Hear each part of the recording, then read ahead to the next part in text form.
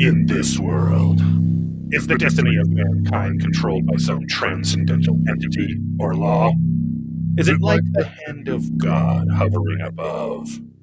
At least it is true that Ryan, Steve, and Joey have no control, even over their own show. Welcome to No Guts, No Glory, the Berserk Podcast.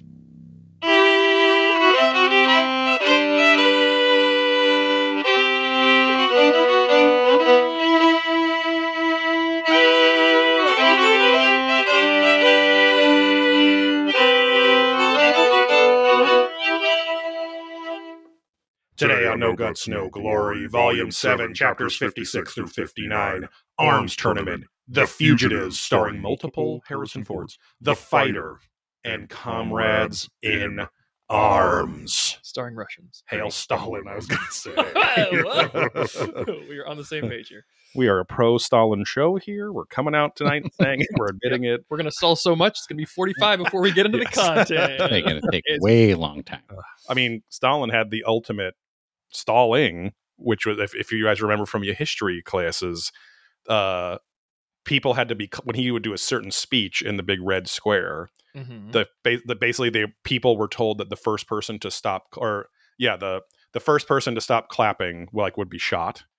And so everyone just kept clapping forever. You had to wait for him to tell you sit down or whatever. And there was some rumor that people had to clap for like a half hour fucking straight or something like that. So wow.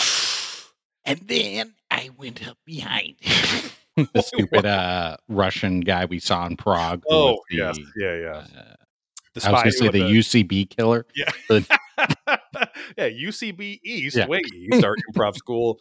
No, it was the KGB museum. Yeah. But it was very pro KGB. They were Nazi hunters, and that was it. They never did anything else. Which arguably, the US and CIA, are probably on a similar page as the KGB, to be honest. And I can never think of KGB now without the episode of The Office where Dwight goes, "Who is KGB?" I can't think of it now. Which, oddly enough, Rainn Wilson kind of looks like a bigger version of the guy that was the curator of the museum, But yeah, this dude was so into, and it was cool because there's all the artifacts and stuff, and little pills that you bit for cyanide, or secret guns, ultimate spy shit, all the gadgets and everything. But when he would imitate a mission or an assassination, he'd reenact it. His understanding of even fight choreography was hilarious, because he would go, he'd take something he was going to stab somebody with or shoot, and he'd go he'd go on a lunge, and really slow, just everything was just long and drawn out. And then I forgot about the death knell, whatever. He would scream it was very disturbing. But you could tell that the whole place was his baby. Harris got caught filming when it said absolutely no cameras, and she was He made him break character while he was reenacting something. Oh, right. And he was just gets all serious, and she saw the video, it's "Me, I'm not filming, please." Very quiet. She goes, "Okay." She kind of imitated his voice without thinking. She started doing the No Guts, No Glory voice. Yes, exactly. Which again, that it was just a single business unit, office. I thought it was going to be a big thing, and it was just this giant office room with it could have been a bookstore, porn shop, and it was next to the fake Quickie Mart, literally bootleg Simpsons Quickie Mart. And it was a big deal because they first could now sell weed, so it was just all this shitty weed everywhere in there. Yeah. Anyways, quite the adventure. Yes, Prague was an interesting place for sure. Prague. Can we get some Praguers in the chat? We just covered on Probing Gaia, our other podcast. You can get that podcast over at the Probing Ancient Aliens podcast feed on your favorite podcast service choice, just like No Guts, No Glory, the Berserk podcast. We just covered Terrence McKenna, psychedelic, kind of philosopher, scientist extraordinaire, having a conversation in a series he did in the early 90s called Prognosis, where he invited 5 guests to Prague, all kind of big thinkers in their own world of thought. And we covered the episode, which was super interesting, with him and the guru Ram Dass, who, if you don't know who that is, became a guru after doing lots of psychedelics because he was a psychedelic scientist, with Timothy Leary, who is the father of the scientific studies back in the late 50s and early 60s. LCD. Yeah. LSD. A lot of LCD sound system in there, and a lot of weird displays. Right. It was brighter. It was nice. It was still flat, but but yeah, that was a fun episode. Check that out if you like this kind of content, but don't only like manga and anime and swords like we only don't. We have a little housekeeping here. First, I want to thank Ryan here to my right. Yes. Maybe to your left on chat if you live in a mirror world. I don't know how directions work or dimensions work. Ryan played the violin 3 times at the same time. He has 9 arms.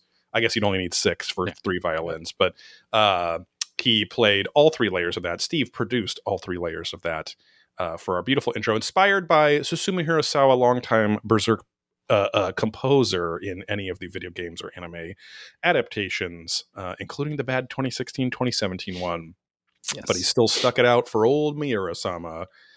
Inspired by Sign 2, one of the triumvirate of Sign songs, Sign 1, Sign 2, and Sign 3, which are similar but a little different, as different versions of songs tend to go. That should go without saying.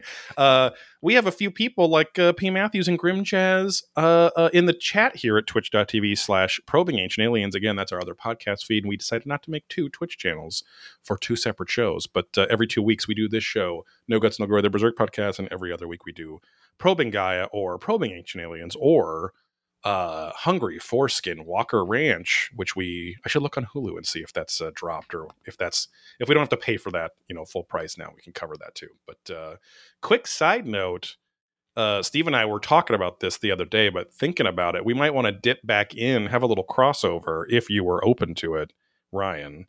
Have you ever seen the show Ancient Aliens on History Channel? Maybe a couple clips, but perfect. That's perfect. Much of anything. We would love if we don't have to answer now. But it'd be rude if you didn't. If you ever wanted to, I will never answer, because we want to kind of we'll dip back in and check in with that show over time, even though we covered over 18 seasons of it. But and they've rehashed themselves nonstop. Yes, but it would be all new to you. Maybe some of the concepts, but that would be a cool crossover if you ever want to do that.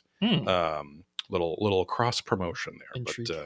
But we have a patreon.com/probing ancient aliens, where we do poop podcast every pingle month, 2 podcasts every single month, bonus podcasts. One of them is Adventurous Ghost, our Ghost Adventures podcast. We're covering every episode of the hunky Zach Bagans and his Ghost Adventures crew. We're currently on the end of season 6, and I'll be starting season 7 next month. Currently on season 27 of the actual show, so we got a long ways to go there. But we have Adventures Ghost, and then we have Probing Deeper, where we probe a few knuckles deeper into all sorts of subjects. The most recent episode of Probing Deeper was a live watch of Ernest Goes to Africa. I think we shared that on the last episode of No Guts, No Glory. Steve, hot on his mute button. I thought somehow you had figured out how to cough without making noise, and I was like, oh yeah, he can mute himself. Choking on Pellegrino there. Yeah, little bubble pillow.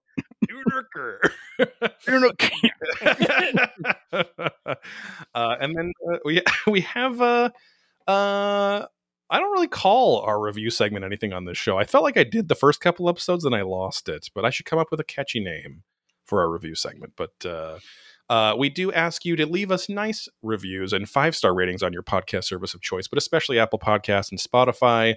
Give us those 5-star ratings. Help us get found out by other little strugglers out there, little struggle knots out there. When you're out in space swinging your sword at a Griffith that don't exist, you can listen to this podcast and we can be your friend as you freeze to death and your eyes crack and your blood comes out in crystals, beautiful crystals like rubies in the night sky that maybe a child will see and wish upon them, and then your life. And I will drink it like an icy from the freshest machines with the polar bears. I'm so excited for this movie in my blood icy. I kind of didn't like ices. Like, I wanted to like them and I would order them, but that's a great point. Sometimes they were too much. Like, I mean, again, we've talked about this so many times. No, but like the hunger we had for sugary things as a kid, there are times where I think our addiction to the sugar definitely overshadowed our actual desire and need for the amount that we ate, Right. And so, and then our memories, the marketing, too. Yeah, Right? exactly. Like, Yeah. cool cup. Like, yes, it's the fun thing to get. Everybody loves it. Yes, and like it's because ices are very refreshing, and I probably could safely say I'll go on record saying I probably love the first like 5 to 15 slurps of an icy, depending on how hot the day is or whatever. Yeah. But then I don't need the large icy that we would get in the movie and have a large Coke, Right. In and a popcorn. candy or something. Yeah, exactly. So, nice treat, but And same goes with slushies. We yeah, don't need them. yes. Okay. Same shit, different day. Just more flavors of It was slushies. like a different texture, though. I feel like. Yes. But Slushies had definitely kind of different. a gooierness almost to it. Like they weren't gooey, but like kind bigger ice crystals. Where I think yes, the ices were very tight, almost yes, foam ice crystal. yeah. Slurpees, they weren't like snow cone consistency, but they were like they were definitely like rougher or something. Yeah, and when that shit melts, oh god, disgusting. Yeah. It's pure syrup. Now Ryan just put a Slurpee and an icy under the desk here because now he's embarrassed. Gulp. Yeah. Are you a big icy? They call me the big gulp. Yeah. No, I love ice. The thing is, I had an icy like I don't know, like a couple months ago in theaters because I wanted to like experience. I think it was what's the new the Across the Spider-Verse or Into, it's Across the Spider-Verse. Yeah. I got one for that, and it made me freaking late for the movie, which was annoying. But it was so good. I blue is best flavor. Fight me. And yeah, but the thing is, you don't need that big ass cup. Right. But but if you have something salty, there's balance. That's true. You have some, then you have the other. Yeah. It's everything I eat. It has to be in balance. So yeah. That's now I will say there is a wild card here, and that is the Coke. The Coke icy, or the whatever they would call the ice Coke, like that somehow, that somehow like enhances and dilutes the Coke, like the syrup as it goes on. So at the end, you're not left with like the gross syrup dye as with an icy or a Slurpee. It's just like Coke, which I don't, for some reason, like my like a flat Coke, unfortunately.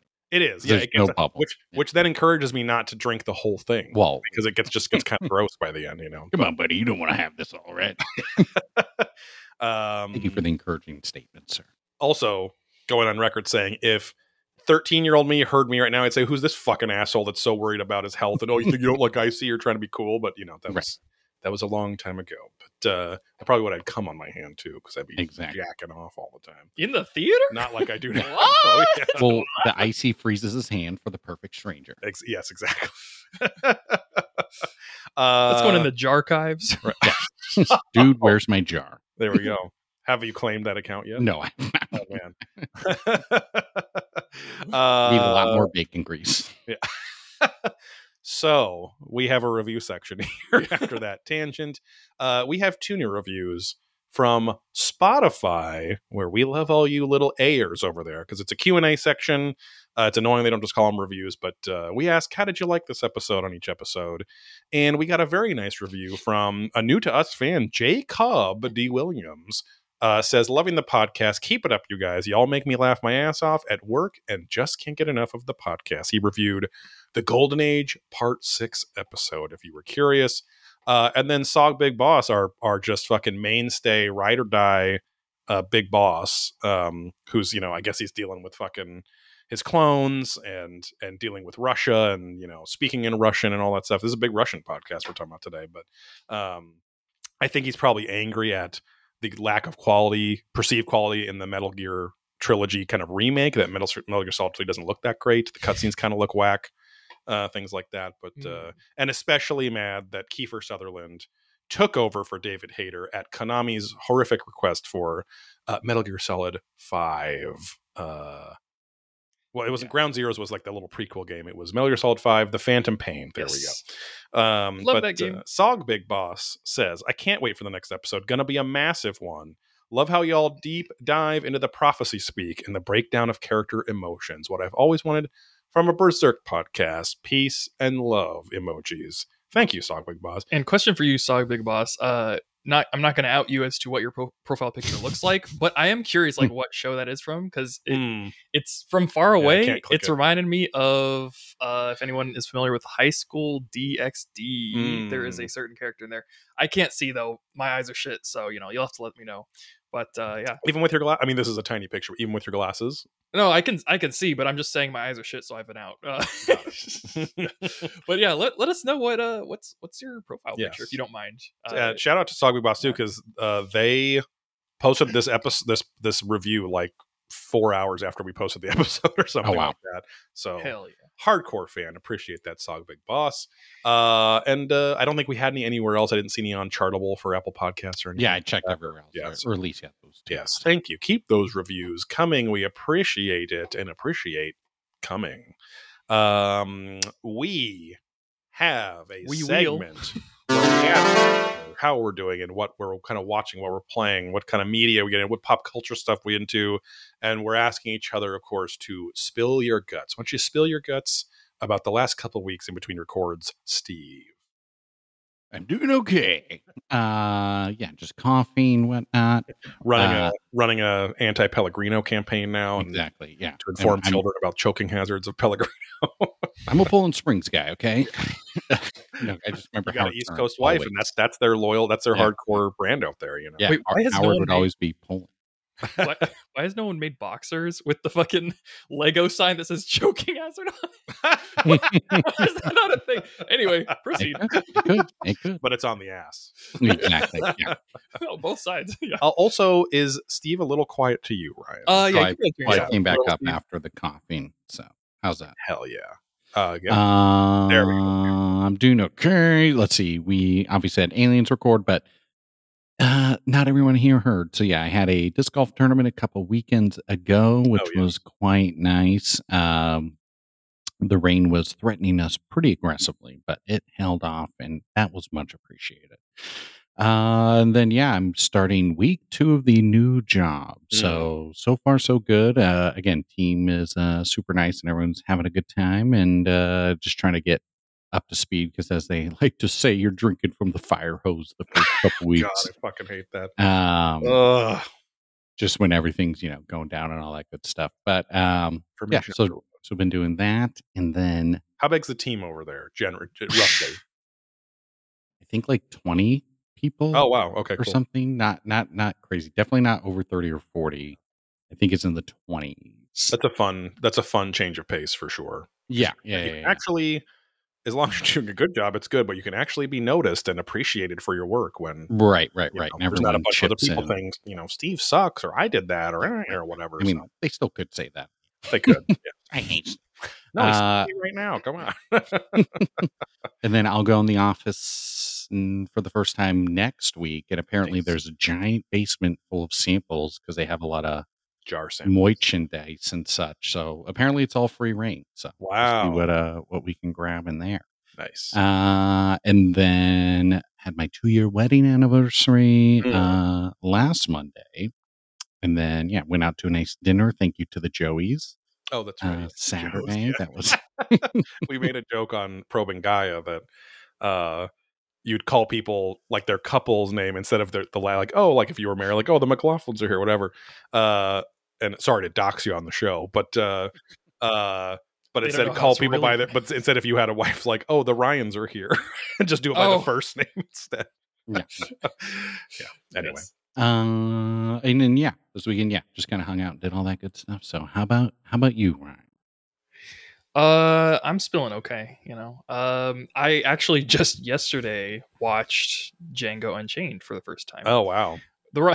This classic segment, Ryan's quest to find classics and watch them that he's never seen, even though 2012. I was going to say, even though it's but yes, popular movies. Yes. Those figures from NECA sell for over $1,000 because they got immediately pulled from the shelves for being obviously. I did notice that your car has you put the big giant tooth on a spring on top. Yeah, that's pretty cool. Pretty cool mod. It is. That opener is just so funny. Because I like when I had the only thing I knew about the show was that it's really fucking bloody and it's really hardcore, and I knew pretty much nothing else except there's some memes from it. But but the opener with the toothlinging was just something else. Yeah. And then just Jonah Hill being in it for like one scene. Yeah, as a Klansman. That was awesome too. Yeah. But yeah, very interesting. I loved it. It was great. It was weird because the Hulu version, which is where it's on right now, it just like it censored every single N-word, which I was very confused. I thought I guess I shouldn't sound so. Am I watching what? I felt weird because I was looking up. I'm like, wait, why is it set? Like, not that I wanted to hear it all the time, but I'm like, why the fuck is it censored? I'm not watching the kids version. Again, like it's like because then it actually brings more attention to it, which is frustrating. Because then you're like, wait, it's a classic like power move in the corporate world when people become low, they low talk. Because then everyone has to go, wait, what? And they're like, it forces people to like listen in. And on the inverse, people that talk loudly, because then you can't fucking ignore them, right? It's the same kind of thing. But well, yeah, there would even be sentences where they would blur it out or beep it out, and it would be like, wait, what the fuck did he even just say? Because if he's just saying the word, that doesn't grammatically make sense. Yeah. So it reminded me of when I was like in a kid or like in middle school, and I would be listening to like a rap song on the radio, and I'd be like, this is so cool, but I would have a very different idea of what was happening in the song. Oh yeah, because they just wouldn't even beep it. They would just like remove the word entirely, the whole chunk, or like a syllable of the word, and it would just confuse me to all hell. And so I just thought they were speaking a different language half the time. It was very weird. But anyway, yeah. So I watched that. Yeah. That was I still nice. very often will say two lines from the dentist general. I can't remember his name, but what one is. Steve and I say this a lot, like, oh, I don't go in for sweets. Oh, yeah. and then the you silver-tongued devil, you. Yeah, that is like such a cool character, such a great character. Yeah. And again, I mean, the DiCaprio role is it's like one of the most memeable, maybe second only to Lord of the Rings in general being the most memed like piece of content ever. But like longevity, right? It doesn't. Yeah, it's such a useful, and especially like the one where it's like where they puff him up in Photoshop to be fat, and right. Yeah. The little like drink in his hand, he's all jowled out. Yeah. Fun fact: when he smashes his hand, that's a real injury. Like that's his act. Like, and he just fucking went with it. Yeah. Tarantino was like, he just fucking went, and we just kept filming him. Yeah. Yeah, I missed the scene where he does the whole like squinched face with the wine. I saw it happen, but I didn't know it was such a fast expression change. And I was just kind of like reading the subtitles because I think Samuel Jackson or someone was saying something really like distorted at the time, and I'm trying to like pass the N-word bleeps, and I'm like, what's going on, man? Like, so I missed the thing, and I had to go back and watch the scene again. But it's a great movie. I find that to be probably my most watchable Tarantino movie. Like, it's like one of his like very few movies for me that I can just like Kill Bill's like the first volume's like one of those two, I think. But both of those just very, very watchable. But I think Django Unchained probably like that might be my favorite of his movies. So yeah, I had a lot of fun with it, and I started it really late at night. But I was like, "Fuck it, I'm oh god, it's like 3 hours." Yeah, it is 3 hours. That's the only thing. In terms of anime, I recently finished a series called Heavenly Delusion, which probably no one has heard of, but it is from this relative season of anime. I think it's called like Tengoku Daimyo, I don't know, something like that, because Tengoku is heaven. But it's a very, very weird and also fucked up show.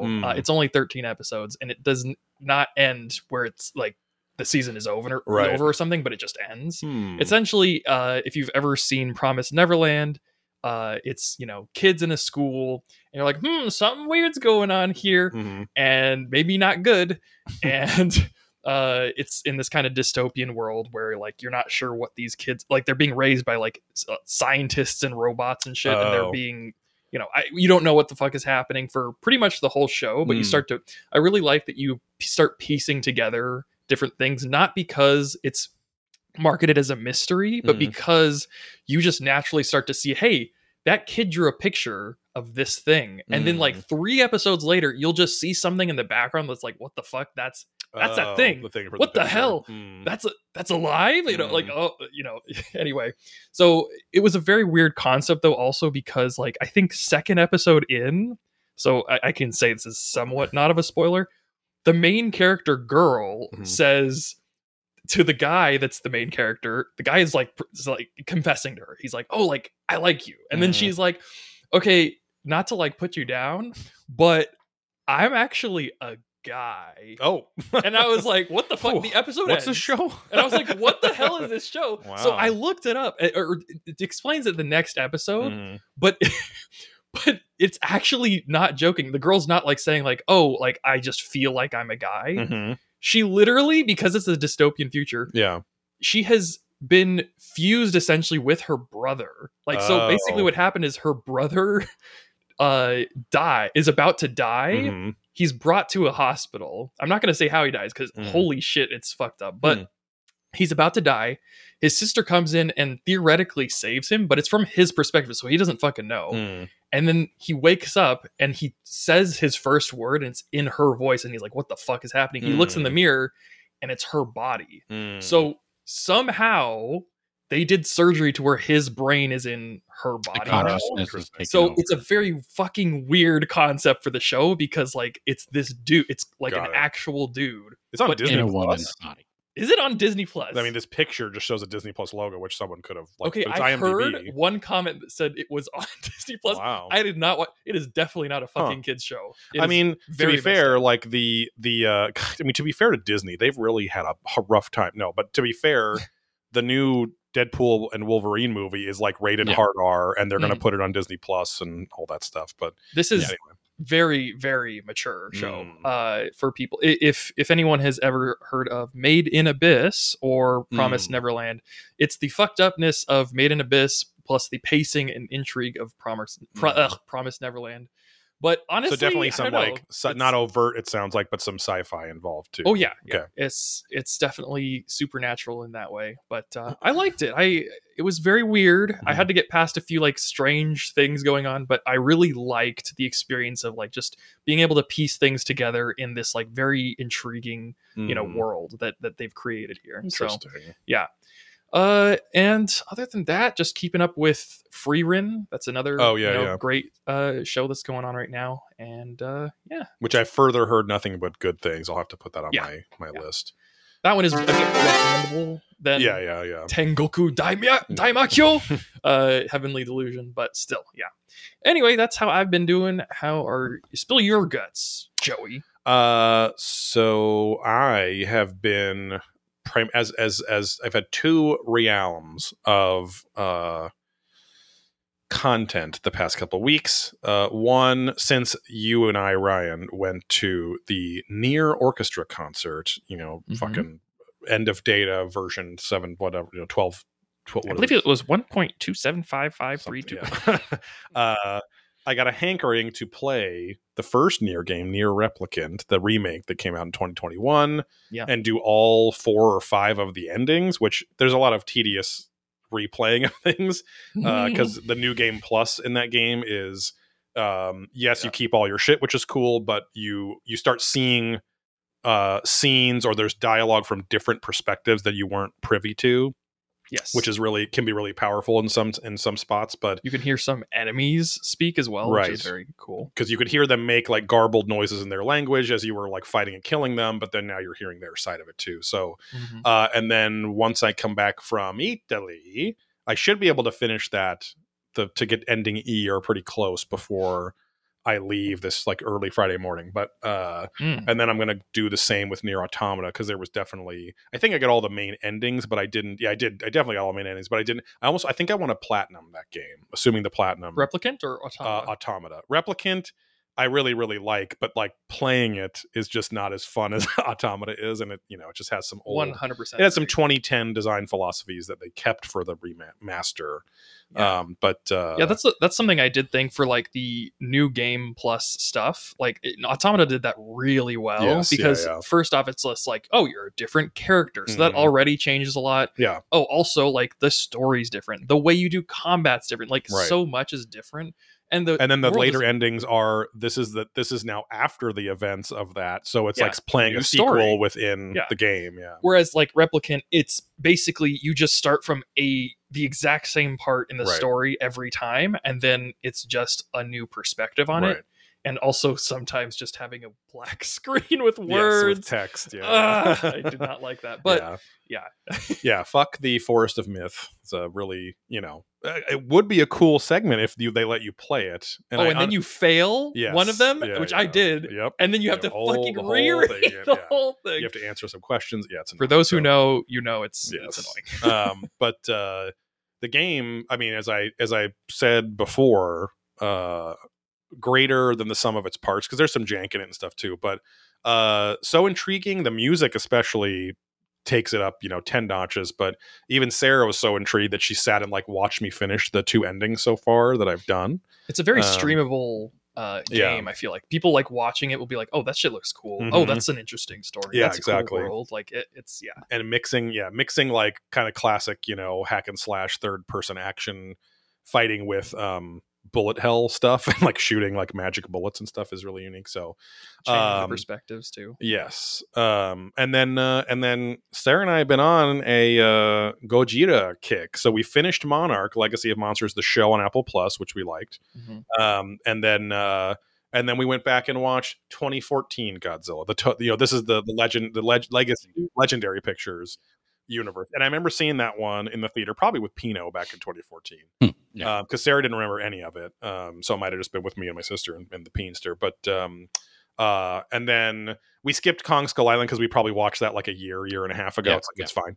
And then we watched a movie that I did not remember. The next two, the 2019 Godzilla King of Monsters, and then 2021's, which we haven't watched yet, that's next on the list, is -1, which I haven't watched that yet either, but which is just Godzilla and Kong, or Godzilla versus Kong, or whatever. Well, and then there's another one coming out like now in the Legendary Pictures. Yeah, like nice. This week or something. I don't know, like very soon. There's well, that's what was so weird. I was like, so the third one, yeah. So the King of Monsters, 2019's King of Monsters, that has Millie Bobby Brown from and he battles Ghidorah. Ghidorah. Rodan's in there. There's a big mammoth dude for a bit. Ice Age. One plot hole that I'll discuss in one moment, but which I can't honestly remember that one. Like I watched it, but and you'll remember. It's there's enough information in what I'll say that it'll be like, oh yeah, that is weird. But and I mean, like I'm like, we were watching this and I'm like, I don't remember seeing a trailer for this. I don't remember ever fucking seeing this on. I watched it on the plane home from Germany. Oh really? Oh okay. Yeah. Oh, I do faintly remember. Okay, got it. Yeah. So yeah, big dinosaur trip, because I watched the Jurassic World movies that were out up to that point. I never really 12-year-old Joey having a time of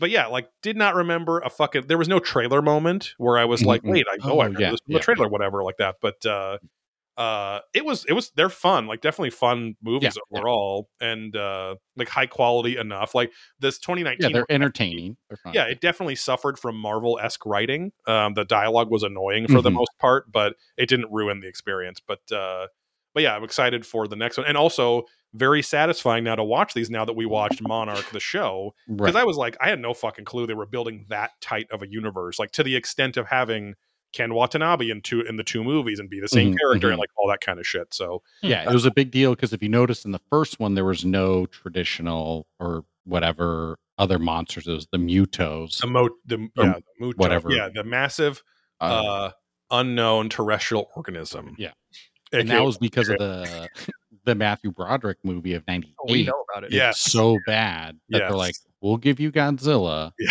and that's it. Yes. So they had to prove themselves right. Then get any other monsters. Yes. Bryan Cranston in that movie, consistently horrible Japanese accent and dialect and stuff, even though in the credits it says like dialect coach for Mr. Cranston, and I'm like, but maybe he did it on purpose, like to be I want to seem American.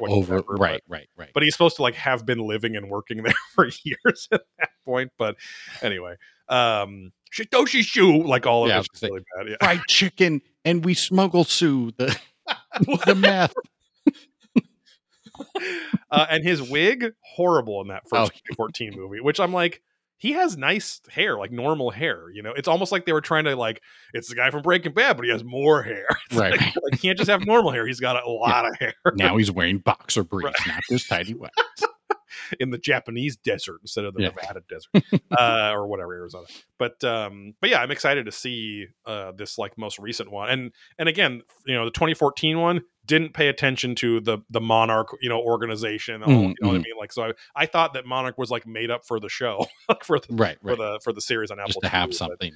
But yeah, it's super. It's like, it's nice to have yes, it's slow in some parts, but it's nice to have a fun science fiction monster fest. You know what I mean? Like seeing, again, no matter how, like the Ghidorah CG was kind of okay. Like Godzilla looks pretty good in these movies, but Ghidorah looked kind of cartoony, I guess. But still, you don't care because when it's showing the scenes, you're like, that would be fucking terrifying. And it's cool that they don't shy away from just whole cities constantly getting wrecked. Like just completely, like that scene where, it's not a fucking spoiler, but the scene where like in this most recent, in the 2019 one, it's like, it just shows an open shot of Godzilla swing through water, and it pulls back, and there's aircraft carriers and Godzilla swing through Washington D.C., like past the Washington, because everything's so fucked up by Ghidorah and stuff.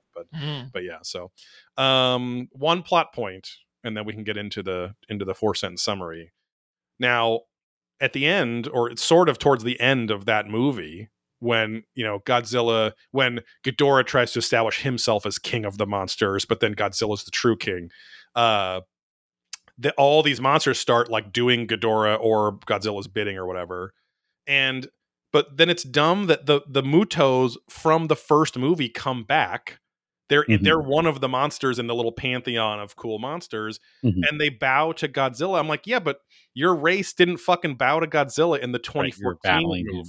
Yeah, so it's like, anyway, big nerd plot point, but yeah, so. But you finished Monarch, so you know all the things. Correct. Well, and that's what's cool too, is like that Monarch timeline is before even at by the final episode of the 10 episodes, it's in 2017. Right. 2 years before this movie, when all this other shit hits the fan. So it's like, but it's cool because the one character in the 2019 movie kind of has been hearing rumors of what they end up revealing in the Monarch TV show about the kind of nature of the monster world and stuff. So that was kind of cool to put those together. Yeah. So, yeah. Is it Ryan? I think Ryan has finally the honor.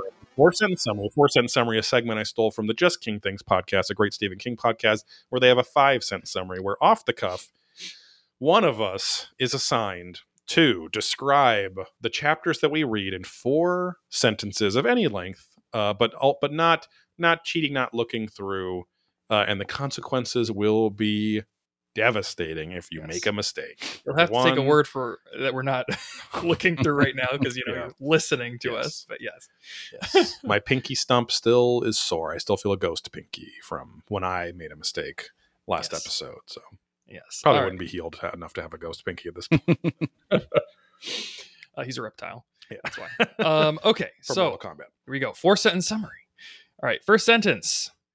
After we've cut from Griffith being cut, we go to Guts performing in a combat arena with a bunch of knights and men from different countries, just brawling it out with some noblemen watching on the side. These are quite noble trash bins here.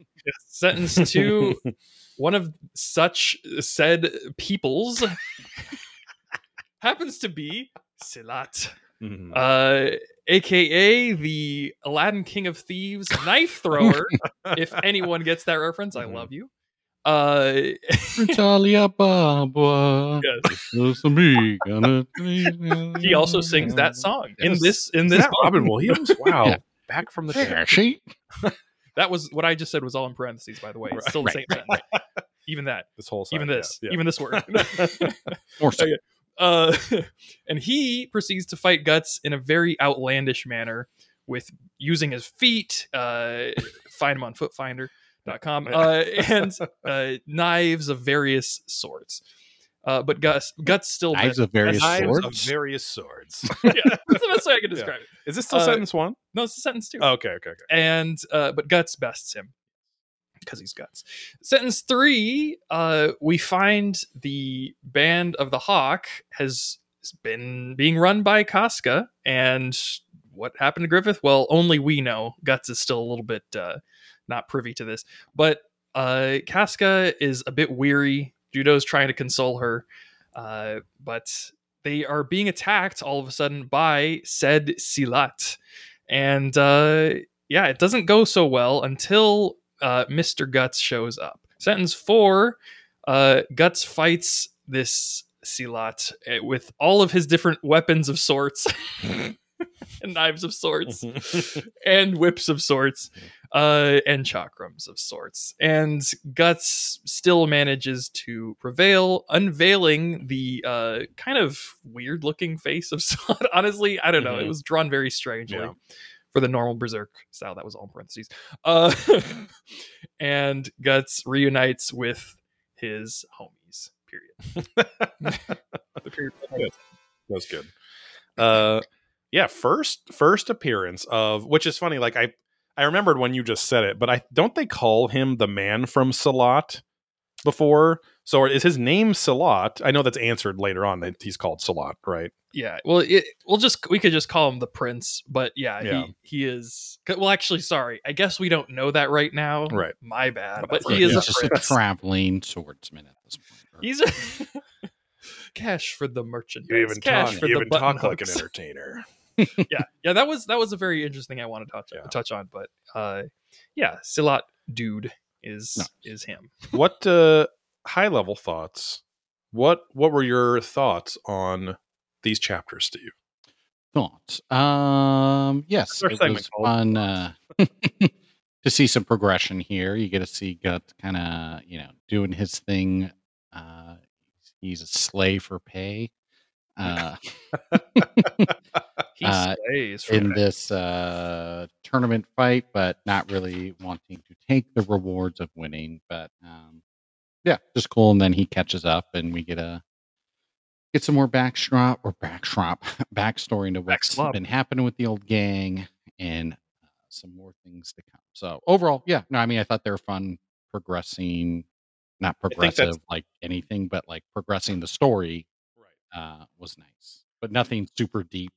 I don't know. Keyword, yes, fun. I thought these were fun chapters. And that's like, it's like even the arms tournament, and anytime he's fighting with Salat. Yeah. It's like anime as fuck. It's very anime. Like Salat. Like, and now I have this strike that you cannot miss. With my family, my deep-rooted family martial arts. These are like, but not like the cringe Adon way. Like this is like the cool Adon. Yeah, it's not. And they actually fight. It's not like building up for 10 chapters. This one Goku strike that's going to blow up the whole universe. Yeah, they're not warbling with power fire or energy fire around them and yelling at each other for a long time. Salat even mentions, like, in the tournament, he's like, what's a tournament without a little blood? Yeah, and he like lunges at him. I think that's really cool because it's like he just gets down to business. He's talking, but not like a monologue before the fight. He's just talking during the fight. Right. He gets shit done. Yes. It's not. It's like arrogant, but not boisterous. It's arrogant while he can back it up too. So he's announcing that he's going to fuck you up in these various ways, and he generally can, unless you are Guts. If you're Valencia, a very weird name for this gentleman, Valencia.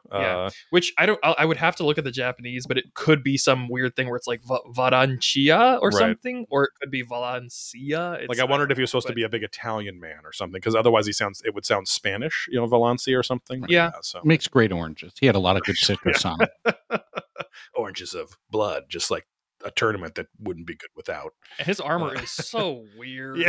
Like, what is that? That looks like one of those, like, they started the bottom half with like Warhammer, and then the top half they were just like, I don't fucking remember what I was doing here. I was gonna say, it looks like he modified some office like some simple human trash cans for his leg, his greaves or whatever down there, just like stepped right in him, and his head armor's like, it's like the first time where it's like, the design's not very cool, like, but it's almost as if Miura is purposely doing like 80s, like American 80s cartoon shit here. Like it's almost like He-Man-esque in some way, or like Thundercats style or something. Yeah, everyone's unique, and Also, very, Valencia's very like caricaturized, like caricature. I'm sorry, I spaced. Have we jumped into it, or are we still high level? We're still just kind of. I mean, we'll start off in a sec, but yeah. I mean, we kind of are jumping into it. Because Yeah, I flipped the page, and I'm like, wait, there is that thing. Let's just start. Yeah, so we get a poster-worthy shot of Guts in the title page of Arms Tournament, and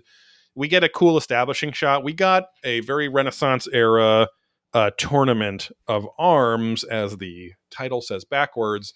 I mean, this is the barriers, like the it's not octagons, it's kind of whatever agons, but the barriers that you can see guys dueling in with various combos of armor and weapons, straight out of our kind of medieval and Renaissance fight books. Talhofer especially has many, and the Gladiatoria fight book have many scenes of dueling from these kinds of a proto ring, like a boxing ring, right? So what we wished actually happened at the Renaissance Fair instead of just drinking and weird people. Yes. One thing that I didn't see, and I think it's because it's older, it's more medieval than Renaissance, is like fighting at the barriers, which basically take one of those little fences that surround the men dueling, but you put it at waist level so that to extend the fight you cannot, and because armor doesn't protect against arm breaks and joint locks and eye gouging and stuff, it basically prevents grappling.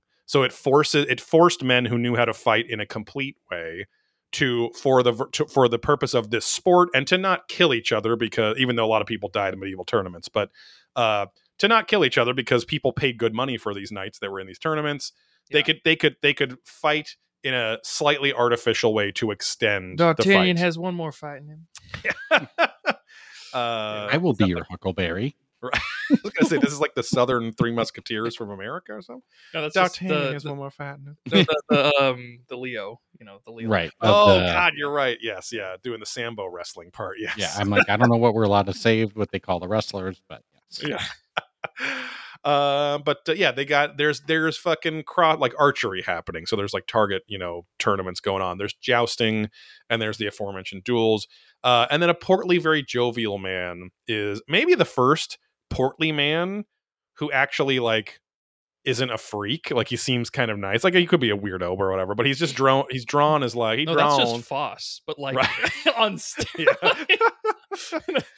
He's got some hair. His eyes are open. His eyes are drawn. He has a very like Disney quality to him, to the way that he's drawn. Yeah, I could see that. But yeah, he's the guy that started this arms tournament, and he's kind of talking to his buddies. He's like, man, this fucking tournament's getting real popular. This is great. I'm making a lot of money. Like, blah blah blah. And so they announced the first opening. That's redundant. They announced the opening fight.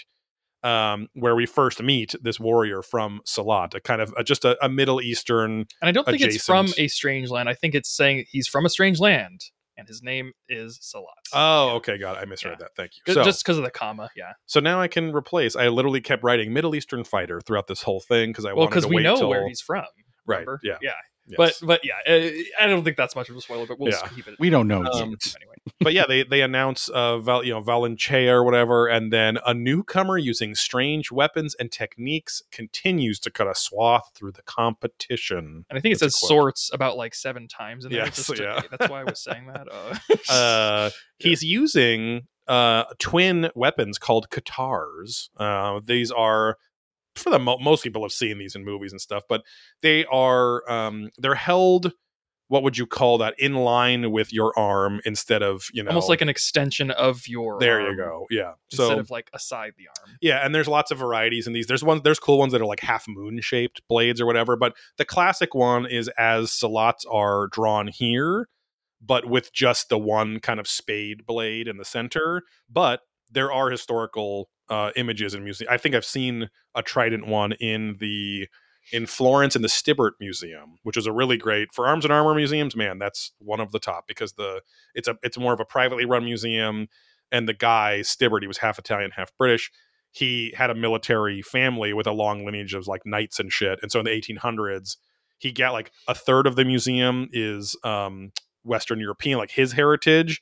The other third is all Japanese, like samurai shit from the centuries, and the other third is all Persian weaponry, of which there were many Katars. There were no urums, the fucking ribbon swords or whatever he has. That's not a real thing. Yeah, but, that's a lot special. Yeah. But yeah, so it does make me wonder real quick for like a sword report thing. Also, wanted to mention before in Valencia's design, his sword is fucking small, and it's so like look at his big ass boots, and then you see this tiny sword. It's a chode. It's a chode sword. Yeah, it's very thick, terrible, but kind of stubby for his size. You know. So. Yeah, he can make it work. He clearly doesn't. Girth. Women survey. Girth is more important than length. So surf the girth. This is my catchphrase episode. Yeah. Okay, but what I was wondering for sword report wise, yeah. The what did you call them for that? Silat was wielding at least Katars. Yes. So the Katars, what would the purpose just theoretically be? Do you guys think of having it be that type of grip as opposed to a classic like dagger sword like grip where you kind of have to angle your wrist?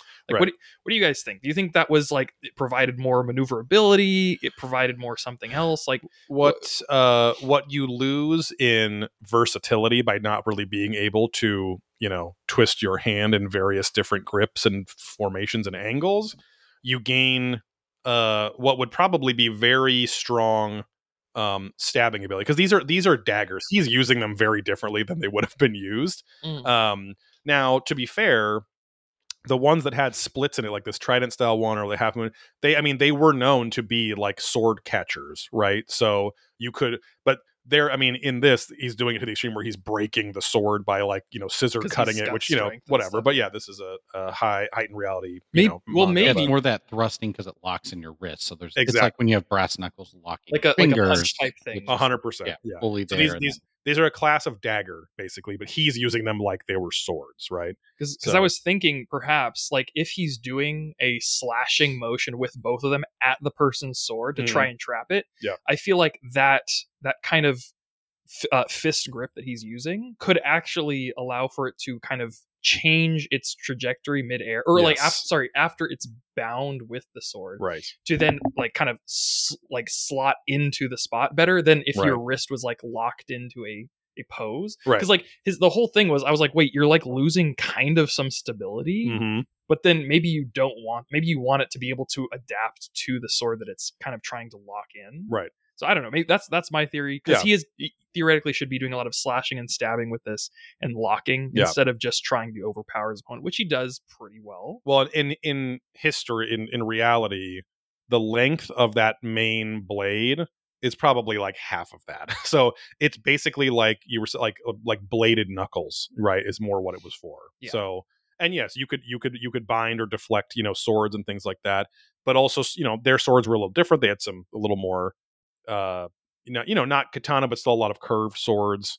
You had scimitars for cavalry. Scimitars were not carried around. Again, second mention of Aladdin. They were not carried around by foot guards. They were specifically for cavalry and street rats. Yes, because really all you can do on cavalry is do kind of diagonal slashes for the most part, because of the horse's heads in your way. So you kind of have to lean and slash. So, but yeah, they were much smaller. And again, think of them as a class of dagger. And they were not anything that they were a dagger. They weren't something that was a main weapon that defeated other war weapons, kind of thing, So they are very cool looking for sure. And also in terms of like stealth and stuff, if you were wearing a very big cloak, right, or if you had your classic kind of and I'm being culturally, but whatever the kind of desert robes of Persian culture, think of how easily you could just have that under a sleeve, right? And then the sleeve collar is covering everything but the tip of the blade, and you can just stab. Well, I think there was someone later in the chapter who was like, "Where did he even get that from?" Yes, like he pulls out his whips, and they're like, "Where was that?" But yeah, little. This is fun overall, because these were very common weapons in Persia. So cool that he brought them out, and it's a cool use. Again, very kind of 80s cartoon anime use of these in here. Apparently the spectators have never seen people kick before, but to be fair, he's doing very kind of what we would call Eastern martial arts kicks, right? Kicking with the toe, kicking with the knee bend more than like push kicks and things like that, or using your legs to joint lock and manipulate and kind of crack knees and things. So he's doing fucking those kicks were fast as lightning, like everyone was kung fu fighting, you know. Yes. And it's a cool move. He does it's the wrap the leg around the extended arm and then and kick him in the face and all that stuff. And I'm thinking Jean-Claude Van Damme. yes, exactly. Yeah, there we go. Perfect. Yeah. I'm thinking he did that in actually in a martial sense. That actually would be awesome if someone could do that. Like, could be agile to do that, because what it looks like he did is because it was hard to see with all the motion blur lines. Yeah. He, I think, pulled the guy's arm toward him so that he could reach the guy's face for an actual reverse kick. Exactly. Yeah. Which is fucking cool. Yeah, yeah. Like that's and while so keeping great. his arm extra bound by his thigh strength, while the other end of his leg did the work. You know, he was kind of maintaining the bind. The other guy is doing absolutely fucking jack shit with his other hand, so it doesn't matter. Right. And he's just going straight for the face because it has openings. It's shit armor. And never trained for this kind of grappling and kick, grappling striking combination, right? Like he never trained to defend against somebody that would do this at all, you know. So. And this is happening at like lightning speed, too. Yes. Like Joey was saying, like this is very quick. So the guy's this chunky ass armor, he's not going to do anything. Yes. Now here, the line from Salat says, "The sword arts of this land." I am not going to do a Ernest Goes to Africa style imitation of his possible accent, but the far too even are our perfume. I believe he actually said the sword arts are online. That's so stupid. The sword arts of this land are dull and narrow-minded. Sorry, I fucking typoed. Are dull and narrow-minded. In the face of my deeply rooted fighting arts, they remind me of children swinging sticks. And then he beats the guy, makes him submit or whatever, and then one of the portly tournament organizers guys go, that, or maybe he says it. He goes, "That turban man did it," which I thought was very funny. But and there's a lot of little like kind of xenophobic things, not mean spirited, but like a little bit later, the tournament guy's like, "Oh man, I didn't really know that like this Middle Eastern guy was going to win this tournament." He's like, "I'm kind of troubled by." Or whatever. Yeah, well, I think it was that. Plus, he was like, "Well, it was so short. Like, if it was so short and it was like a person from the home court, it would be like, well, of course he won because he's strong and everyone knows that. But nobody knows this guy. Yeah, exactly. So it's like, but yeah, I can see also. He just came in and swept the whole thing, and it's over too soon. Yeah. But yeah, it is funny because like I know that like this perception of Western European fighters having no martial art is interesting because Miura clearly knows that's not necessarily the case, sort of, because he has Guts as a Western European-esque person, but also Guts is like a superhero. So it's almost like Miura is, through Salat, having the kind of Eastern view of, because Eastern martial arts, post World War II have become this mythical status thing. I mean, lately, like not in the past 20 years, I guess, but for a long time, as these Japanese and Chinese arts came over here, it was like, oh, like, wow, you guys have a codified system of fighting. We never had that. It's like, well, we did, but we just threw it away for guns, right? And nobody kept the book. So, but yeah, it's interesting that it's just the kind of stereotype, which, I mean, for the most part, Miura's done a good job with the Band of the Hawks saying, even though they're not all Griffiths or Judos or Gutses or Cascas, like, that everyone is like a strategic fighter and not just swinging shit around, But yeah, this is an arrogant prince for sure. So, and then very quickly, after the tournament boss is bummed that a foreigner might win the tournament, Guts is back anyway, but of course we know it's him. He enters the dueling ring, and some fucking loser in what I only could describe as pig style armor or like sheep armor, something like that. "Hey pal, I was next. Wait your turn, okay?" Like he just whines at Guts. "I want a shot." Yeah, and Guts, he just flexes on the guy. He's kind of nice. He's like, "Hey, come on, it's just a game. I'm just gonna step in here. Is that cool?" He's just got his arm on the guy's head, not his shoulders. The guy's head. On his little pig helmet. And also all I could think of, like, for pretty much this whole chapter and some of the other ones, was just like the Smash Bros announcer, just like announcing everything, like Guts, like, versus Silla. Yeah. So Guts is in there. He's casually flexing on on Salat. Sorry, my text again. My notes. Middle Eastern fighter. On the Turban Fighter. And they call him Turban Fighter 4, Champion Edition. Not going anywhere with that. Right. Pivot. he flexes on Salat and manipulates him into fighting. And he's like, "Come on, you're looking for a real fighter, so am I." Blah blah blah. So they begin, and now we're really seeing Guts in his kind of proto Black Swordsman armor. So he's changed his armor. We don't know currently. Well, I guess if we're skipping ahead a little bit, did he meet what's his name, Godo or whatever up in the mountains by this point, or no? Right? We just know he went to the mountain. Yeah, so some high altitude training, which is pretty cool, but that's later. He meets Goto, I believe, after the big thing. I think you're right. Yeah. So, but yeah, cool that he has his semi standard armor until much later in the series when his armor. It looks like a bit different. More of like a Mad Max version of it. It's like all very shoddily thrown together, but like it's got the silhouette basically. Exactly. Of what it is. Yeah. The segmentation. It's almost like a bug carapace in a way. Also, I want you guys to notice, not in this shot, the shot's good, but his boots are, the very bottom of his boots are very weird. Like, there are a couple frames, especially later, where for some reason they're extremely, like, stubby and tiny. So it looks like he has this really well-proportioned, like, you can see his leg muscles, his, the top of his boot, but then it gets to his shoe and it's just, like, the smallest little thing. I don't know why it's drawn like that, but especially later when he's talking to Casca, you'll see just like these tiny little things, and it looks almost comical if you focus on it. But if, like, no one's looking there. But right. Yeah. But just because like I've been looking at the art for so long, I'm like, what the hell is even that? So yeah, it's later. I'll show you guys. The art seems to have like really it is good. Stepped up a lot, and like you were saying, like there's some things that are like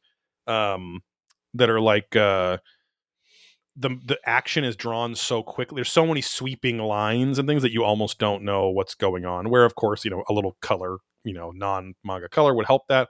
But still, I kind of like it sometimes because when the art is good anyway. Because again, we've talked about multiple times back with the Slugman's Daemon in Zondark or whatever. That whole scene where all the wood frame comes down from the tower that they're in. That was just kind of confusing, but. Here, it's like it makes me really look like a puzzle, like for what's really going on, which is kind of fun. But little Where's Waldo for the action. So, and the Middle East, God damn it, sorry, Salat, the Middle Eastern fighter, Meph says, "What? You'll use no stance?" Because Guts is just casually there holding his fucking sword halfway down the grip, and Guts is like, "Yeah, come on, anytime." He doesn't give a shit, but it is funny because. Especially modern versions of Asian martial arts, Eastern martial arts, are obsessed with their poses and poses, stances, guards, positions, also tend to be very static in them. I just realized his sword is fucking different. It is, yeah. How did I not see? Oh, yeah. I make a comment somewhere later, but yeah. No, his sword is because you can tell most easily by looking at the cross guard because it doesn't look like that toothy kind of thing. He shaved it off. He shaved off the longer cross. Yeah, he has more bolt. Yeah, and when he's with the band, he's like, "I love this thing," and it looks like the new shiny. Exactly. Huh. So I wonder if it's probably the same blade, but he might have just modified the cross. Maybe the fancy cross was getting in his way or something, or it was just too ornate for him or something. Maybe I'll be refreshed that maybe he found a blacksmith or something or something. Right. But yeah, I believe. And then so Lots just says the cool line that I said with like, "A festival without blood is a rather boring thing," and then he just immediately like lunges at this guy's face. I'm a sucker for like Salat's design. I think he's so cool. In just like I when I mentioned the whole King of Thieves thing in Aladdin, like I just love that character archetype of like someone who's dressed really mysteriously, but they're really proficient in these like kind of deceptive arts with knives and shit. Yeah. I think that's super fucking cool. Yeah. And so like a dark rogue kind of character. Yes. And you can't see their face. Not because of his skin, just because of his kind of alignment, Yes. And the way he's drawn is very cool in this chapter too, because he's constantly like morphing between heavy like his eyes are heavily drawn where you can see the people, and then they're still heavily drawn but you can't see the people, and it's just like very interchangeable. And he has the same kind of menacing nature, which is I think very awesome. But his eyes are always in predator mode, like hawk mode, so he's very focused, but also doesn't seem, it's different where he seems focused, hyper focused, but also hyper aware. He's not losing himself to some instinctive like fucking intimidation tactic. I'm going to fucking get you someday, right? So, Yeah. he. So the Qatar is flying. Guts is dodging. Guts respects his speed. He's like, "Oh, this guy's quick," and he's dodging the Qatar stabs a billion times. And then he does this fucking monkey Spider-Man move where he flips up to Guts's shoulders to like pin his hands. He does a cool thing where he like almost stops Guts from being able to draw his giant sword too with his leg. And then nobody has seen this move before. Correct. Yeah. I don't think ever. He's literally like bending back in a inverted C like shape. Yeah. And like a gymnast reverse back. Cowgirl 69. Right. Yeah. Flipping off the diving board onto the cock like Hot Shots Part 2 Right. with the diving board over the bed. But and so he's like looking back at Guts upside down and twisted. And then I mean, the art's a little messy, but ultimately Guts just fucking shoves him off and whacks him with his sword all in one. Like he shoves him off in midair, hits him with his sword, draws a sword and hits him in midair. And the guy's fucked. He's like, he rolls off and he's just like, he's shocked, he's indignant. And I also love the almost full page shot of him just flying off like some Looney Tunes character. Yeah. Like, whoa! Like turning into a ball and rolling. And Guts just says, you might want to stick to street performing. Like I love that Guts is becoming confident and like a little cocky here, you know. He's being a little bit of an asshole. He is, yes. yeah, totally. But so is Prince Salat or whatever. So they're both arrogant in their own way. Yeah. So the Portly tournament organizer, he's very impressed with Guts, and he asks him, "You want to be part of a large scale robber hunt? A classic robber hunt." Which I mean, there's got to be a cooler like a thief's hive or something. Yes, I don't know. The purging of the thieves. Yeah, there you go. Yeah, a thief purge or something, or we're hunting. Just say we're hunting down some thieves or something. But Guts, of course, is like, hey, I just want to fight strong opponents. I don't want to be a part of a mercenary band. And we get a little fun dictionary moment here from Miura and the localizers. The organizer guy, he goes, are you on peregrination? And the definition says, peregrination is a night on a journey for the sake of learning/training, which is kind of cool. Like, I feel like in the Arthurian times, they would often call that like just a knight's pilgrimage. Yes, but like exactly. But this is specifically, I guess, is it a real word? I never looked it up. I would assume so. Yeah. Yeah. But he's all walkabout. Yeah. There you go. God, what if we had the most amazing anime adaptation of Berserk, but it was an all Australian cast? Like, would it was that all Crocodile Dundee transitioned into? And not only the cat, like that they had accents, but that they would use Australian slang. Exactly. And it's like, I don't know if I could get used. I don't know, but we get Energizer Battery to sponsor it.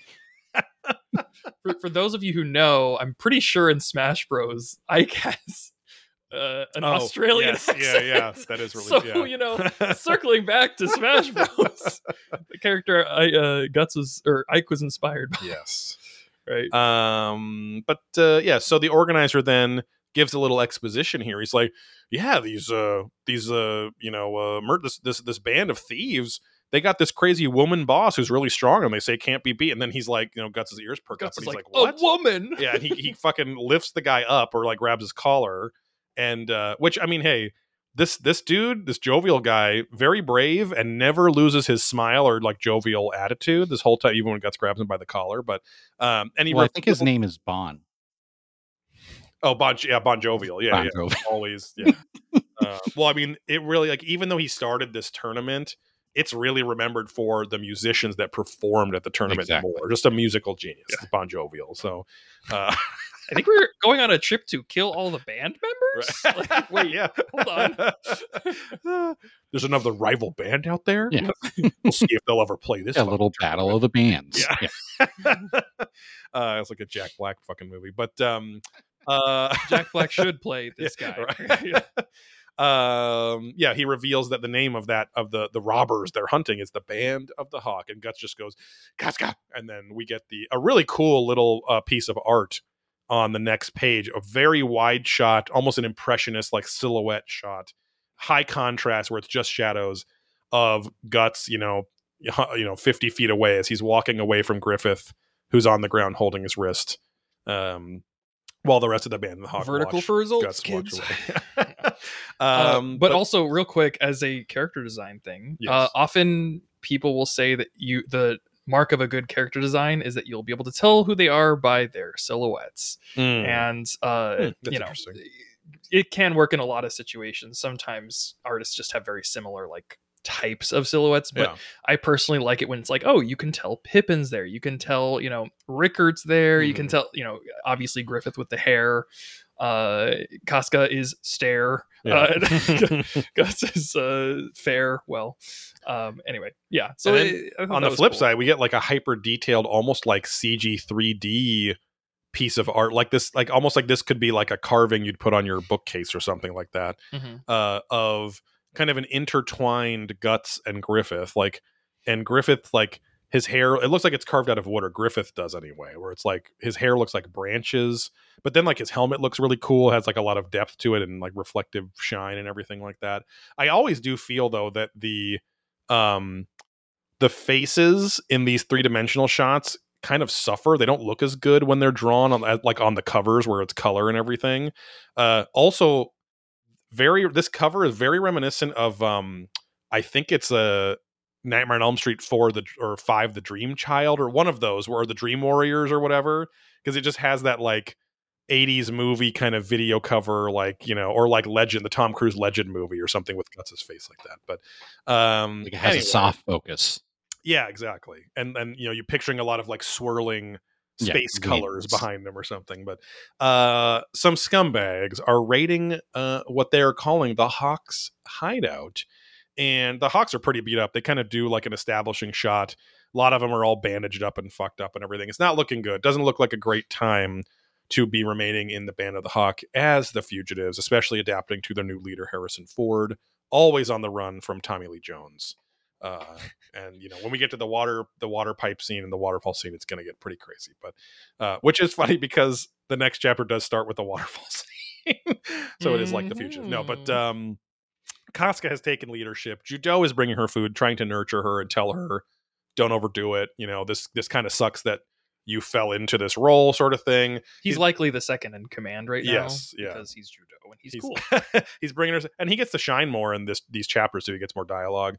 He's bringing her some soup, and Casca reveals that there's been a report found that very day that Griffith is being kept in the lowest level of the tower in Wyndham Castle, being tortured, and that screams and moans have been heard. Maybe it's been a little kinky in there. Have been heard for a year, but even that stopped a month ago. So she's very scared about that. She's got tears welling up in her eyes because she's thinking maybe Griffith's dead. And his legs are crazy long. Yes. Whose legs? Oh, yes, in the drawing of Griffith. Yeah, exactly. Yeah, very crucified kind of Jesus imagery there too.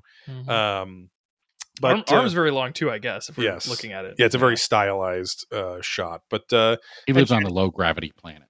Right. She's starting to despair, and Judeau says, "Hey, have a little faith in your companions, and it sucks, but just you can rely on us, right?" I don't understand the part where when he leaves the soup on the table, and then she's about to eat the soup, or is the soup drugged to put her to sleep on purpose, or is she exhausted and passes out?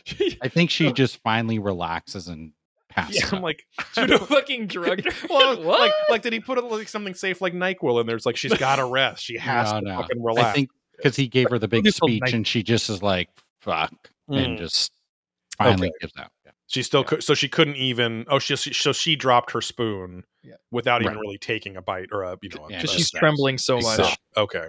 Yeah, that would be funny though. I had to put her out.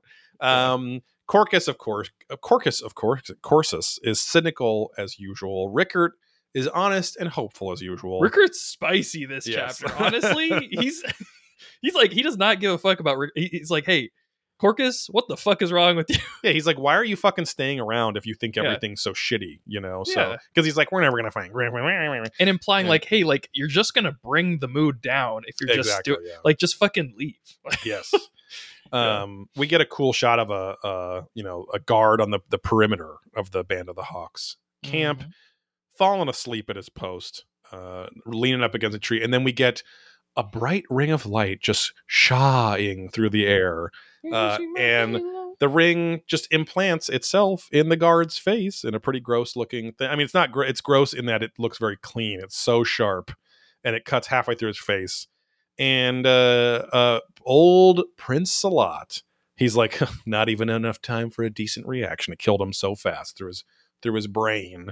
And it's revealed he's here, and he's got a fucking crew of European guys behind him. And I guess we're presuming that the jovial man took the second place competitor to lead the large scale robber hunt, an LSRH, as we all know. But well, he did mention he was gathering knights because the whole point of this tournament was to gather knights. You're right. Yes, and Salat was one of those quote unquote knights. Yes. And so and because he was basically the winner except for Guts, it would make sense that he's leading it. Yeah. But yeah, they're about to go crazy on these poor guys. Well, and I love the pacing here because like Miura's like, okay, we introduced this fucking cool character. He already had a cool fight. You know, he's got unique shit going on, very different from Guts. And then let's actually make him interact with our other main characters like immediately. Instead, like if this was Game of Thrones or now the post Game of Thrones world of shows, he'd be introduced somewhere across the entire continent in like the first season, and then season 5 the two cool characters actually fight or meet or team up or whatever. You know, it's like they just like fucking, and he's in this series for a long time. Like he really likes this character a lot. So but he wants to test the Band of the Hawk's fighting prowess. So again, very similar to Guts, who just wants to fight strong fighters. And Casca immediately comes out with this surprise attack happening, and she's fucking on point. She's like, oh, units this, go here, unit this, go there. We got to open up this the southern entrance of the forest or whatever and get all the injured, fucked up people on wagons and stuff and burn them. No, she doesn't say burn them, but we got to cut weight. We got to get out. Yeah, feed them. They want to eat us. Feed it to them. They want a barbecue. We'll give them a goddamn barbecue. We'll stab them in the back. She just starts assuming everyone's a cannibal, and then just awful. Like, get the barrels of ketchup. You get the barbecue, the famous catapult Rays. the largest members first. Make them tasty. Make them real tasty. Casca, I'm getting kind of hungry too. Shut the fuck up, Corcus. He then, Salat is impressed by her rumored military prowess. He's like, oh, I'd heard that she was a strong leader or whatever. She's instantly reacting to the surprise attack. And but then he announces that he's going to kill her, and his goal is to take the leader's head, and everyone will just the followers will just stop and surrender. So Casca holds her own really well, fighting Salat. So he's very surprised actually, and she's got some acrobatics of her own, which is cool that was already established. Like that would have seemed kind of cheesy if it's like, oh, Casca can cartwheel and flip away, but it's like shown it a bunch of times. So she did that crazy Adon move where she just jumped from her sword and then backflipped and slashed him. Yes, which was like really cool. Yeah. So they're it was like really cool. I was like, why is there so much of her ass in this chapter too? Like, damn. Moving on. She has her full pantaloons in this chapter, I guess, which is the same. But he does get the best of Casca though, because she's like, holy shit, how does he move this fast? And he does like a scissor, he plunges his guitars into the ground next to her head, and he's gonna scissor her head off if she doesn't surrender before he counts to 3. And this fucking part, I'm gonna reveal my favorite line, but my favorite line is just one word: 4. Yeah. When Guts fucking sneaks up behind him. I mean, Guts doesn't really sneak too much, but is up behind him while he's distracted. It's the jump. Because he's like 1, 2, 3, and it keeps cutting to like, oh god, is Pippin gonna get there and do it? Is Rickard gonna get there and save her? And it's like, and then it's just Guts right behind him. Yeah. 4, and then he just fucking kicks him in the fucking back, like the upper back, and he flies like 15, 20 feet. And it reminds me of you guys, the Lion, the Witch, and the Wardrobe, the Narnia movie, right? there's this one slow-mo scene in the final battle where like Peter sees Edmund just go down like mid-fight, and then everything goes in fucking slow-mo, and then it's like da da da da da, and like the music starts playing, and Peter's just fucking running past. That's what it like when I saw like Judo and Pippin, they're like, oh shit, Casca, no, get over there. And they're all activated. They don't care about strategy. They just got to go help. But then they're not going to get there in time. But then Guts is like, bitch, I'm here. Yeah. Also, a little interesting point about Salat that makes him, again, a cool character is that he's not really in this to just carry out the deed of like, hey, kill these Hawk members. All the other people are just going for the kill. Yeah. He's asking her, he's saying, hey, make your people surrender. Basically saying the fight is won by me. I am better than you. That's what he's wanting here. He's wanting to win a fight. He's not trying to kill somebody. Yeah. So yeah, like honestly, if she would have said, "Hey, like I can trust this guy because he's very transparent with his words," which I think is a very cool thing to give to someone who's very like otherwise masked up, right? Right. You can't tell what he's emoting very much, so he's like very descriptive. Also, and it's also Mira being fairly progressive in, even though he's you clearly this guy's a cutthroat. He doesn't seem like evil. Like he seems like a bad guy, but he doesn't seem evil. You know what I mean? Like, and so he seems like you can trust in some ways, like what he's going to do. Exactly. Yeah. So Guts comes in there, boom. Kicks his ass across the field, and first thing he says to Casca, and I mean, first off, he's drawn as a god. Like you can't even see his facial features. Like there's divine light shining behind him.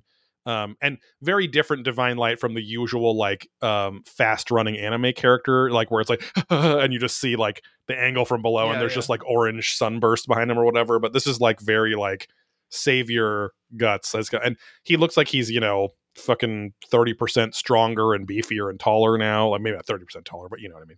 He's like fully mature, 4 inches longer. He's thicker and wider. Right. Yeah. Thicker and wider. God, I fucking hated those ads.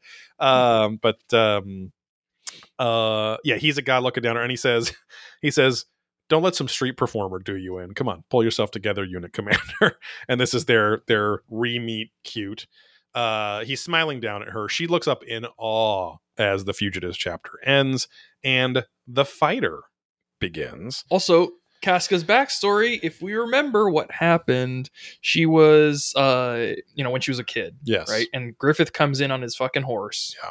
And is like throws down his sword, and like the first thing Guts said, it's not like, "Hey, I'm here to save you." It's like, "No, like get up, you're gonna fight." Right. Like, and I think that's very cool because it's like that mirror of she's looking up in awe at Griffith, she's looking up in awe at Guts this time, and we'll see later where Judo's like, she was calling your name as well as Griffith's. Yeah, I mean, Casca's like, a really great like both like inversion and reversion. Then recursion of like a damsel in distress, like because then regurgitation. She's those extra 4 inches, you're gonna gag. So. But like it's Mira is trying to not do the damsel in distress thing. It's part of her character arc that she struggles and kind of hates that she has, quote like female limitations, right, compared to everyone else. But that also makes her stronger because she works even harder, right? And so, but then. You have these moments where she's in awe, and yes, a big strong male, even Griffith too, a big strong male saves her, but both of them immediately are like, hey, you fucked up or got in a bad situation, but come on, get your ass up. I know you can do this. Like, and they're empowering her as opposed to saying, come on, get on my back and, sit on my face or no, but it's like, get on my back and we'll run out of here or something like that, so. And so everyone is doing the classic like Indian soap opera reaction. It cuts to every single person. Yes. Guts. Yeah, exactly. Yeah, they're all noticing that Guts is there, and big, about to be a big tearful unit. But so the fighter begins. The chapter of the fighter, not the Christian Bale movie was the fighter or something like that. But the band is obviously happy to see them, but.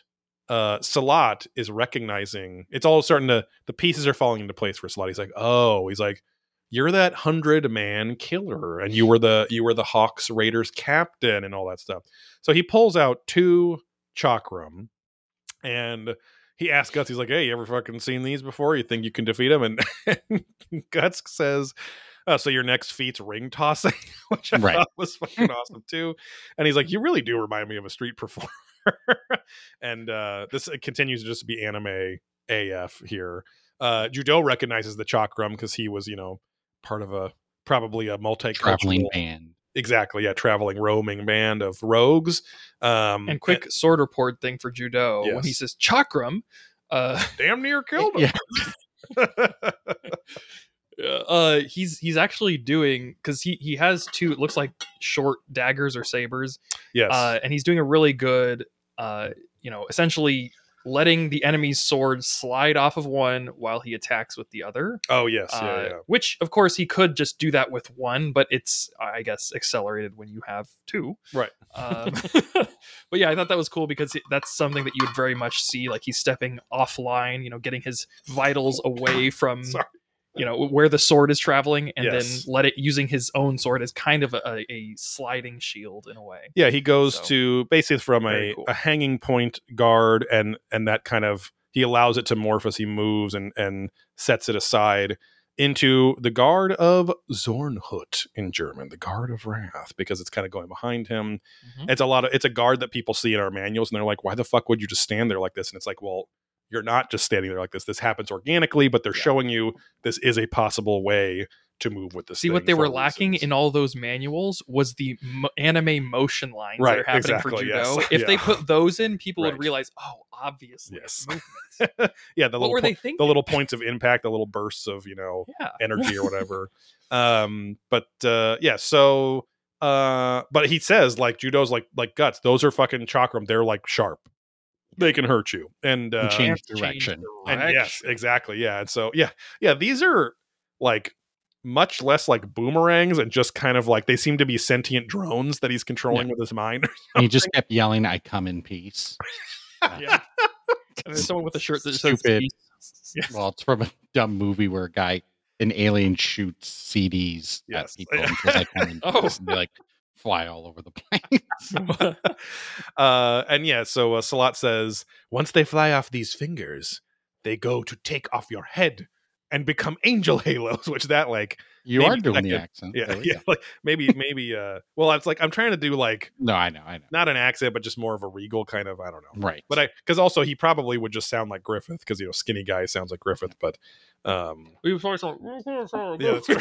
Yeah. It'd be funny because like I feel like they've done that in like an anime of some sort, but like just having the character say a bunch of shit, but then he's completely muffled, so you can't tell what the fuck he's saying the whole time. And now in a post-COVID world, we know that masks definitely do muffle your voice a bit. So if you allowed the commies to make you wear one of them things, I never did, not once. I killed 17 people with my disease. So they fly like these sentient boomerangs. They're, are they going to become an angel halo for Guts here? No. Guts just fucking catches them on his fingers and his sword. Sword pommel and his finger, which is fucking awesome. And he's like, maybe two or three more of these, I'd be in trouble or something. But and then Salat's like, well, then I'll add 2 or 3 more, and he pulls out these fucking steel dance ribbon swords. So that's like 5 like aluminum foil mixed with like a mummy attack. Yes, exactly. but I'm picturing like the sound that like people that play the Hawaiian saw, like the like that kind of shit as they're flying around and everything. But then I'm also picturing Will Ferrell from right, yeah. Old school or back old school. I think old school. Yeah, Will Ferrell in Back to School was Rodney Dangerfield in Old School, where he's doing the ribbon dance in like the Olympic style tournament or whatever. But I also think it's funny that Guts he's like, hey, like this, and he just throws him and he completely fucks him. Yeah, he's like, whoops, like they just go in completely different directions. Yeah, do not know where they're. So he busts these out. He says all this shit about them, and he says, "Drink of it deeply," like all these great very anime lines. And I'm also guessing that like these lines are sayings in his home language that don't quite make sense in translation, but I think Miura's doing that on purpose. You know what I mean? Yeah. This is his unique kind of cultural way of talking. And Guts says, "You even talk like an entertainer," which is funny. And he keeps boasting about his skill this whole time. And he's each of these has 5 blades that I can control independently, and they move like whips and cut like a weasel slash. And I like cracked up when Icy said they cut like a weasel slash. Yeah, I was like, that must be a yes. saying, because Yes. there's no way. A classic weasel slash. When we think of the sharpest animal claws, we think of a weasel slash. I said it yesterday. And so that does sound like a hair metal band or something, like, or a spoof of a hair metal band, weasel slash. He's treating it like the I believe, I forgot if it was Jujutsu Kaisen or Naruto or it was some like shonen anime where they said, oh, if you explain your ability, it becomes stronger or something. That's like, so that's that was their reason for why people literally explain, this is my Winjitsu move. That's and that's like their meta commentary on why all shonen animes do that shit. Maybe it was Chainsaw Man. I don't know. It was one of the more recent ones. Yeah, I don't know. I don't know if it was Chainsaw Man, but yeah, they were. And it was saying, supposed to be serious, not like as a joke or something. Not making fun. No, of they were just saying like that's why it happens. Wow. It might have been My Hero. I'm not sure. Okay, it's one of the fucking. Well, you would know. You were the voice actor. I was. Yeah, so. You read 6 seasons. Yeah. Only for the high pitched parts, though. They brought it. Well, that's why it sounds so disconcerting. And then this part's cool where Guts is getting those little weasel slashes, and he even is like, it is like a weasel slash, because he gets his cheek is bleeding. Classic weasel slash. Am I right, guys? And he's licking the blood, the drop of blood, and Casca's like, all right, we got to get the fuck out of here. And they're like, come on, but what about Guts? And she's like, he doesn't need help when he has that look in his eyes, like, which is cool that she's just so confident that he's going demon mode here. And he's going Burke mode. Guts then kind of gets a safe distance away and takes a very low stance, which he is mocked for by Salat. Well, you're taking that low stance at that distance? He's like, you can't even touch me, blah, blah. And he's like, fine, I'll begin the dance of 10 blades. And so he's doing this crazy whirlwind attack. Now, I will say, this fight scene in the Golden Age arc trilogy from 2012, 13 or whatever is a really cool scene. It's like, I mean, this is cool, whatever, but it's like superior just because the motionality of all this and the animation quality in those is really, they're, kind of movie quality anime as opposed to show quality. So really cool. That scene's in a lot of like amateur edited music videos for the Susumu Hirasawa, like for the soundtrack, they'll like put that in there on everything. But also because I think Susumu Hirasawa, one of the songs is about Salat, like it's about this fight. So it has that little bit of like Middle Eastern kind of flair to it and everything. I can't remember which one it is, but anyway, this is also just a classic, fucking scene where these blades are dancing around in a fucking whirlwind, and Guts just jams his sword tip into the ground, kind of puts the flat towards Salat, and then he makes his own big fucking dust whirlwind and just like shoves this air and dust at him. Yeah. And very anime where Salat goes, what? Air pressure. Like, oh, thanks for explaining, For those who have played League of Legends, the character Yasuo has an ability called Wind Wall. It looks exactly like this. So, yeah. Probably taken from this. But, and then Guts then goes up to him. But he, Salat pulls out his katars very quickly. Guts is like, oh, you switch weapons then, on the fly. That's pretty cool. And but it doesn't matter because Guts cuts at his face. The very tip of his sword cuts from his forehead down to his kind of nose bridge and cuts his hood, his kind of head wrap on. And we see his face. He's a very unhealthy looking man. He's got a very he does look alien like. Yes, exactly. Yeah, very, very gray alien, almost elfish. Has a 5 head for sure. Well, we've already seen like his arms and legs are unnaturally thin. Like his super spindly when he's standing, just like straight up. His 2 legs look thinner combined than the size of Guts's 1 leg. Right. Like it's very, very thin. But he's still able to use, his agility and all of this stuff to work, but not enough. Also, his whole dagger thing is completely fucking useless. The whole point of it is to trap a sword. Yeah. And there's no way they're trapping Guts's sword. Yes. He lost before he began. Like that's unfortunate. But he knows he's lost. He's not happy about it, and he gets his men to retreat. So he gets the hell out of there, and the fighter chapter ends. And our final chapter of the night, Comrades in Arms, begins. Also cool artwork there too. Begins with Casca and Guts just staring at each other after everything is settled down. And Yes. what does Guts say to Casca? But just yo, Hey, as yo, he usually yo, does. yo. Yo. I'm going down to the shore. Yeah. Yeah, it's very like Stallone-esque yo that I hear him say. And then of course the Band of the Hawk runs over for a tear-filled reunion. And I said, oh, I forgot about this. Guts' first thing, just like my dad would say, after not seeing someone in a long time or hearing someone's name he hasn't heard in a long time, to Rickard, he just says, "Oh, still alive, huh?" Rickard. Anytime I would my dad would ask about a friend or whatever, he's like, "Hey, what's going on with him? Is he still alive?" Like, not just how's he doing or anything, but they're either dead or they're alive and able to provide Pino with some entertainment or whatever. But satisfies curiosity, a la hot buns. But that's another story. He gives a thumbs up to everyone of the main hawkers because Judeau kind of gives him a thumbs up, and except Corcus, because Corcus is huffing and puffing and on his huffy bike behind a tree.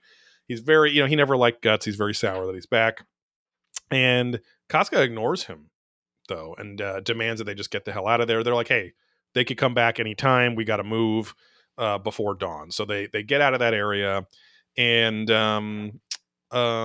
later they seem to have settled into another area already, and Rickard reveals to Guts that Griffith, he gives him kind of the exposition that Guts needed. He catches him up. He's like, yeah, we've been on the run for a year.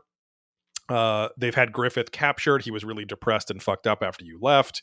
And Judo's like, don't say it's because of him. Yeah, it's not him. It's yes, like, yeah. yeah, it's because of you guys, probably. Yeah. He's not trying to be mean spirited like Corcus would, but he's a kid. Yeah. And it's weird because like that sounds like something Corcus would say intentionally mean, but then Yes. Corcus is like, I gotta be contrary. So Right. it definitely isn't because of you, Guts, that he's like that. Yeah. Like, it's like, what? Yeah, he's like, don't let your head all get all he swollen doesn't because want- you destroyed the Band of the Hawk single-handedly by stopping being Griffith's friend. Basically, Yeah. it's like, don't It's like, okay, dude. Don't feed Ezekiel. right. And gotta keep going back to the same spot. Corcus is a dick, of course, and Judeau confirms that the Band of the Hawk is only about 1/5 the size of what Guts left behind. He also confirms kind of how Casca got to be the leader. So because we left her with arrows fucking The coming right ambush. at her. Yes. And the And they ambush. did actually go into her, Yes. which is like the crazy thing. She had 5 arrow wounds. She never passed out from them. And Judeau says, well, pretty much after that kind of badass move, we all approved her unanimously as the leader. Yeah. And then, but Judeau keeps, harping. He's like, but it kind of sucks for her that she's like kind of, it's not, he's like, we chose her, but I mean, he's like, who else could it be? And now she has all this responsibility for kind of the worst version of the Hawk, which kind of sucks, So, but yeah, he also reveals to Guts that very day they've received the intel about Griffith's whereabouts. So, which also I always thought this when I was reading this for the first time, when I was watching it for the first time, I'm like, why the fuck did it take them this long to find out information? Yes. Like you would think with the kind of previous nobility rank that they had that they had probably already had a couple people in the castle on their side, Right. like loyal. So like, why the fuck would they need spies to take that long? A fucking year, bro. Like, Right. I know it's supposed to have to do with Griffith's character arc, right. and obviously, like, obvious reasons for that. But like, just logistically, they should have been able to get through it earlier. Yeah, it's one of those things where I feel that, and adding into your point, also the day that Guts comes back, like, I think this is all supposed to be up to the power of the laws of causality ruling everything. Like, Right.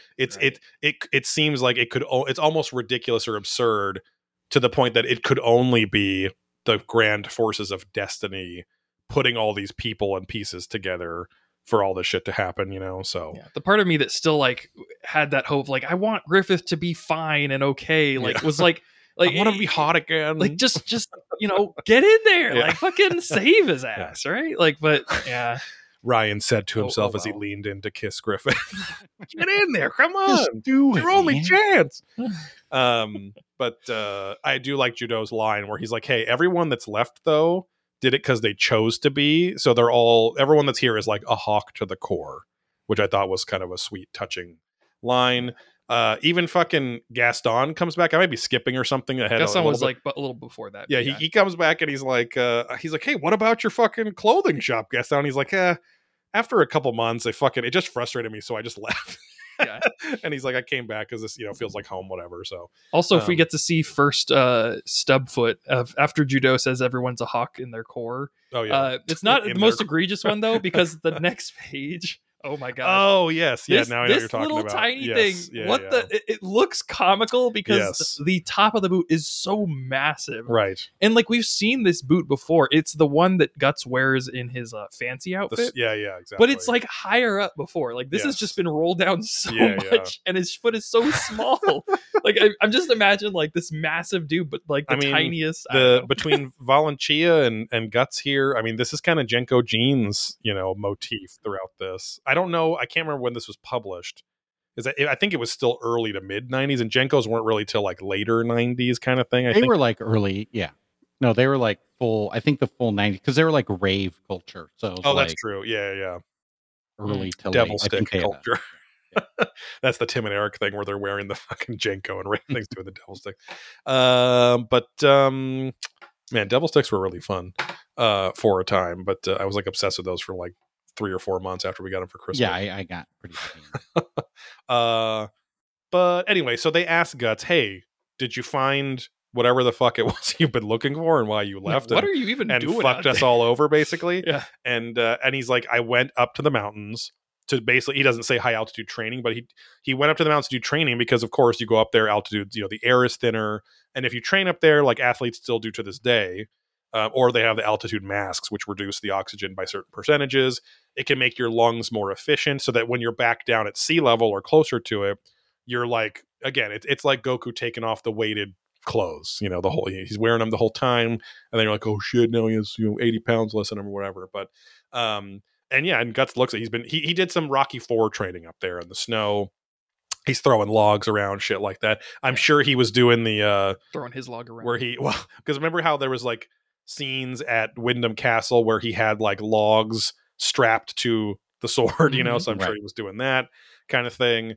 And they said, did you find whatever you were looking for? And he was like, basically he says, nah, I still just found I like swinging this sword. He it's more eloquent than that. He's like, the only thing that still feels true to me is swinging this, So there's no other answers. It is just my nature. Yes, exactly. Yeah, it's just my nature. And so, which is like cool in one sense, but his kind of journey isn't quite finished here.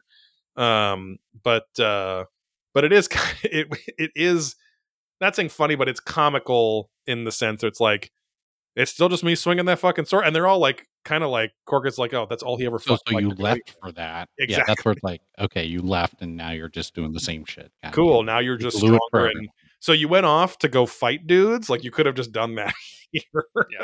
Yeah. But Judo regardless is like, you know what? I'm a homie. And then Guts is like, yeah, I get it. I get it. He has that like look on his face, a little smirk on there. Oh yeah, because Judo says, he says, when he says nothing feels true other than swinging the sword, it's just my nature. And then Judo goes, if you can say that with a straight face, then well done. Kind of making fun of him, and then Guts smiles kind of wryly back at him. Yeah, he's like, welcome back, Raiders captain. Corcus, of course, is just being again contrary. Yep. Rickart's even like, Corcus, like chill the fuck out. Like, I it's not a critique, really. I guess it is. It's just a mild irritation. I do not like that Gaston looks like Corcus's brother. Like he is drawn like an identical character with just a shorter nose. Like he looks exactly the same. The only thing that I can tell is like the hair, the ponytail. That's how I recognize Gaston. Exactly. Yes. Yeah. But that's my wife's whole life. She really only recognizes hairstyles.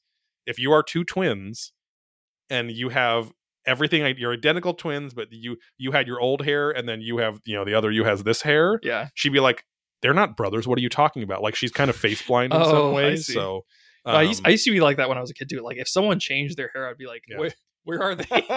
Where'd they go? Or like it was even worse because sometimes a kid, like when you're really little, they would like wear the same fucking shirt. Yes. And then they would change their shirt one day, which is very normal. But I'd be like, where the fuck is Johnny? Like, wait, where's Johnny's cum shirt? Yeah. I only recognize him with all the stains and dried crusties on there. And the smell, of course, that always drew me to Johnny. Just go for it. You already blew your shot with Griffith. You blew your shot because you blew your shot all over Griffith before you even kissed because you were too fucking hard up one for the Jarkai. I'm gonna make that a thing, guys. I'm gonna make it a thing. Yeah, you can make a Jarkive account. Yeah. And then you and Steve can collab. He can have, dude, where's my jar? And you're the jar. Yeah. He's a Jarkivist. Jark of the Covenant. Since we're doing Harrison Ford stuff. Oh wow. So they all actually, there is the Gaston moment right there. Yes, but, close enough. Yeah, so he has a little reunion with him. So it's weird because we've never seen Gaston and Corcus in the same frame. Isn't that odd? Very cartoony. Like Gaston, this is a very specific reference, but Gaston looks like he comes from the Rankin and Bass cartoon of Frosty the Snowman. Rankin and Bass famous for being like the stop motion animators of the old Rudolph the Red-Nosed Reindeer special that's on Christmas every year. But the Frosty the Snowman standard 2D animation, but he looks directly out of that. If anyone knows what I'm talking about, but very again I've seen it, but I don't know if I remember that. A lot of just general cartooniness, like American Western cartooniness in a lot of ways here. So but mixed with very good like lighting and shadowing and tone and all that kind of stuff. So but yeah, so Judeau gives the story of how she pushed herself hard and she was in a coma after getting hit by 5 arrows after the battle was over. And as she was recovering, she was calling out to both Griffith, and then he says to Guts, and you, he says so Guts too. And he's like, she's always pushed herself too hard, but there's nothing we can do. Like he even says we can do, and he's like, but you can. Yeah. And so trying to push him over to Casca, who's kind of sneaking a look. She's some few dozen feet away talking to other guys, but she's like looking back at Guts as he looks over to her. They all drink and party until the morning dawn, and Guts is doing his classic, cool guy tree, pensive. Yeah, kind of reminiscent of the Campfire of Dreams or Bonfire of Dreams. One of those. He's doing the young Joey in his yes, the young Joey when he got his bomber jacket and he gelled his hair for the first time. And on a Saturday or Sunday, it was a weekend morning, got up at probably 5:30 to do his gelled hair and wear his new leather bomber jacket. Took his bike and walked to the tree that was 2 houses over in front of a house. It was a sidewalk tree that came up from a little planter thing. And in the hopes that my neighbor friends would come out and see how cool I looked. And I stood there for probably an hour and a half. And not remembering it's way too early. It's a weekend. People are sleeping. No one's out and about. And they're watching even if they're up there watching cartoons, they're not walking around the streets. But I just couldn't wait. So did they ever come out? No. I literally walked back inside because it was just boring. And you just looked in the mirror and said, you're cool. You're cool. You're garbage. You're garbage. And I punched the mirror till my more hair. Cue the Joker music. This I screamed, you get what you fucking deserve as I punched the mirror. You blast your own brains out. And then I was forced to drink the entire like gallon canister of Depp, and I turned into gel face instead of clay face. And then you became Joey Depp. Joey. Yep.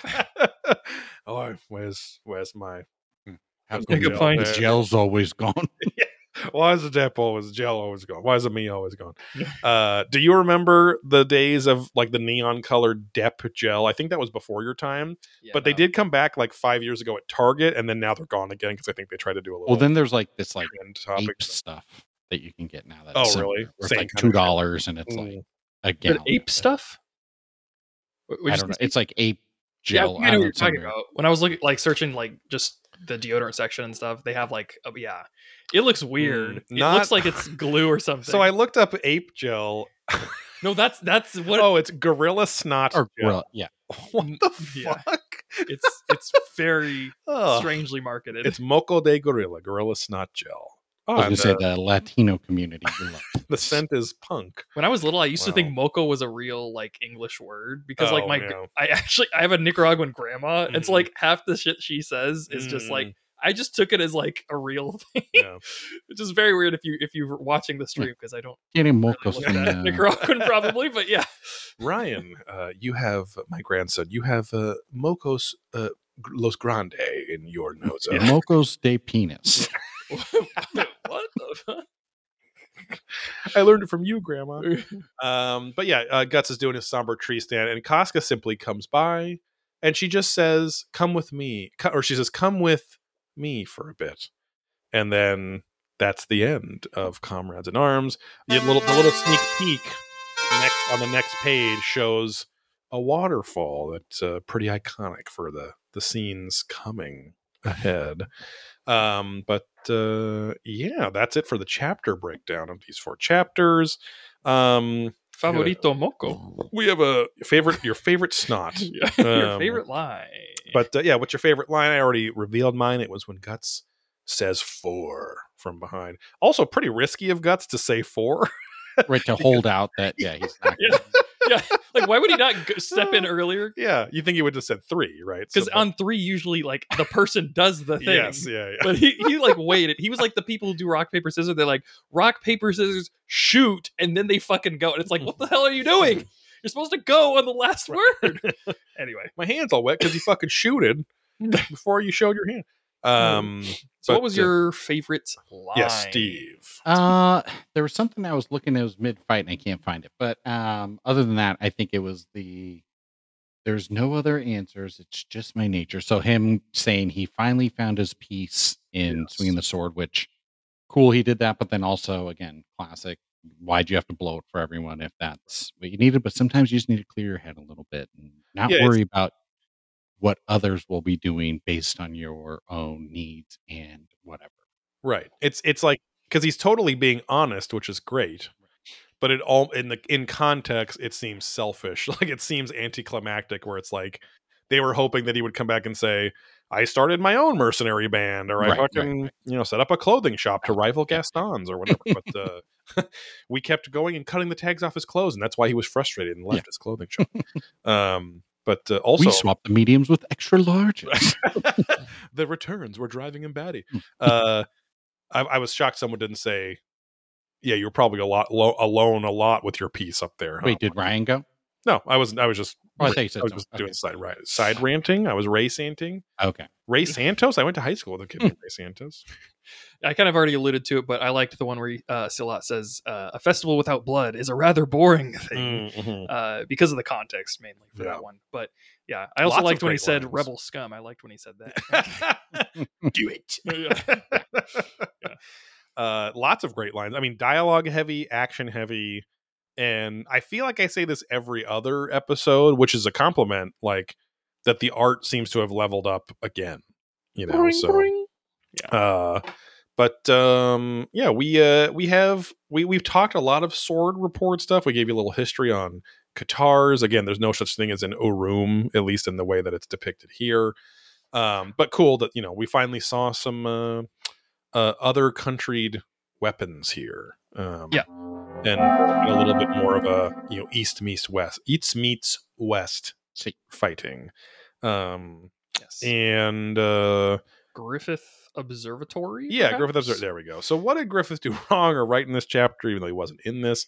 But I'm going to just blurt it out. Yeah. He should not have stopped moaning, all right? When he was in there, he got to let the world know, all right? Let your freak flag fly. Yes. I also wondered if the moaning was from the torturer. Like, because maybe he's going like, oh, as he's like doing all of this horrible stuff to him because he seems to get off on it, But yeah, no, I have a feeling it's just a translation thing because it's just kind of like the or the yeah, exactly. It's probably like a sad ghost in there, just like But what about you, Steve? Yeah, I don't know what he did right or wrong. I guess he got arrested in the Band of Hawk. He taught the Band of Hawk well enough how to survive, and that's a good point. Yeah. 1/5 of them anyway. Like the hardcore hawks. Right. I mean, hardcore hawking. You guys are missing the obvious. He allowed his legs and arms to grow too long. I think Steve. What is he doing, It's Mr. gross. Fantastic? I mean, that's torture for the torturer, there. But and also on a more morbid note, that might actually be a 2-scale picture. right, you could argue that maybe he's all stretched out or whatever. We've seen a lot of the wheel type thing. Yes. So, yeah, I hate torture. I hate it. Anti-torture. I'm gonna go on record, guys. I hate torture. Yeah, that's the thing. I love ICs. Yeah. And I hate torture. That's my And the only torture I love is waiting in line for that icy and the anticipation. That icy headache. Sweet icy syrup. It's like the fucking Joe Biden line where he's like, someone's like, oh, like Mr. President, what would you say to the blah blah blah, like the people who are like calling you out, and he's like, tell them to eat some chocolate chip ice cream. It's just like, okay, sure. I love ices and I hate Sir, 9/11 is starting. and cute. Who was so annoying that Rickert needed to slap him or her or they in this chapter? Yes. Squatty guy trying to battle Guts to go die, basically. Squatty. Oh, the pig man. The fat guy earlier. Yeah, because it's like, come on, dude, you're going to lose. Yes. You have no chance. Just let Guts go. Even ending that sentence with, okay. Like he literally is, okay, come on, it was my turn, okay. Let me in there, boss. Very, very whiny, yeah. Come on, man. What about you, Ryan? I was almost gonna say Rickert needs to slap himself just because That's fair. he's being a little bit. I mean, he's kind of digging in the Guts a little bit without, of course, knowing, because Rickert is very innocent still. But I got 4 inches longer too. Rickert gets 4 inches longer by the chapter. All right, Yeah. He's going to be massive at the end of this. His armor is just made out of his own dick with lacquer on the outside. But he's been kind of pushing a little bit at Guts. When honestly, I feel like it's fair to say, like, my point of like, why the fuck have the Band of the Hawk not saved Griffith by now? Like, why have they not? Like, it's not just on Guts being gone. And I could understand the whole Griffith being gone, but him saying like, oh, well, why didn't you come back sooner? It's like, well, bro, he was out there, swinging his sword, doing absolutely fucking nothing. Like that, he was strapping logs to it and stuff. Yeah. So I don't know, maybe Rickert.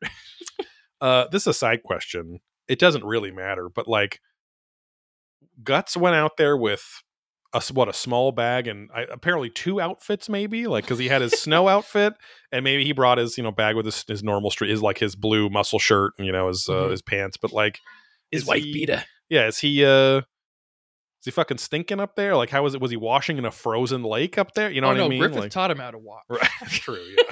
I mean, I don't think he had a lot of clothes. I'm assuming as a traveling, not merchant, but mercenary, he figured out how to keep clean enough. I sell out vigilante justice. It'd be a cool like game name or something like mercenary. Yeah, mercenary. But I mean, it also established that he at least knew how to wash and dry clothes because he had kept Casca warm while she was passing out from her ovulation and stuff. But so just survive. I mean, I guess, hey, if it's the winter, you're not going to get as stinky and gross, I guess, but you can still get crotch rot. Believe you me, the old athletes. I'm going to go on record, say the crotch rot would smell bad. Yeah. I'm going to go on record. I'm going to say that Rickert needs to slap all of the fucking deserters, the 4/5 of the Band of the Hawk. Yeah. Well, they could have died too, because that ambush, I'm sure a lot of people died. You're right, but Judo says some of them left of their own accord though too. So the deserters, because they went off to get their own ice cream and cake. I was just about to say. Yep. I think that's pretty much it. We can do a little housekeeping here. Thank you, Steve, for the beautiful cue. Make sure and subscribe to this podcast. Subscribe. I think actually it's follow on Apple Podcasts now as well. I don't think there's subscribe. Whatever the fuck, but hit that follow button on Spotify. Hit that bell button, just like fucking YouTube, which is annoying because you can follow it, but you got to hit that bell for it to notify you that a new episode has come. But give us nice 5-star ratings, give us those nice reviews. It'll help spread the word of the show around. If you like me and Steve, then check out Probing Ancient Aliens on your whatever, on the same podcast services. It's just another podcast feed. We have over 18 seasons of reviewing and breaking down the show Ancient Aliens. And Lemmingwinks came on and just wrote, grabs their ankles and pulls legs behind head. That's great. Lemmingwinks, a longtime chatter in the twitch.tv/probing ancient aliens. I feel like I haven't heard that name in a while. Which you should subscribe to as well, where we stream our live record of the show every 2 Monday nights. Quick scheduling update. There might be 3 weeks here because I'm going to be in old Italy from the 16th through the 28th. So, I think there's going to be one week we have to skip. We're going to skip 2 Mondays. We're going to skip probing and what's his face? I'll try to set up so Patreon March 4th. Hey, maybe I'll put a Patreon peek or something from the other feed on this feed if people just want to sample the show. So, but yeah, I already said like it, subscribe it, share it, tell your friends about it. Head over to No Guts No Glory PC on Instagram and follow us there, and Facebook too. Yeah, No Guts No Glory, the Berserk Podcast on Facebook as well. We already have a chunk of you over there. So, other than that, I think it's safe to say that Griffith is bye.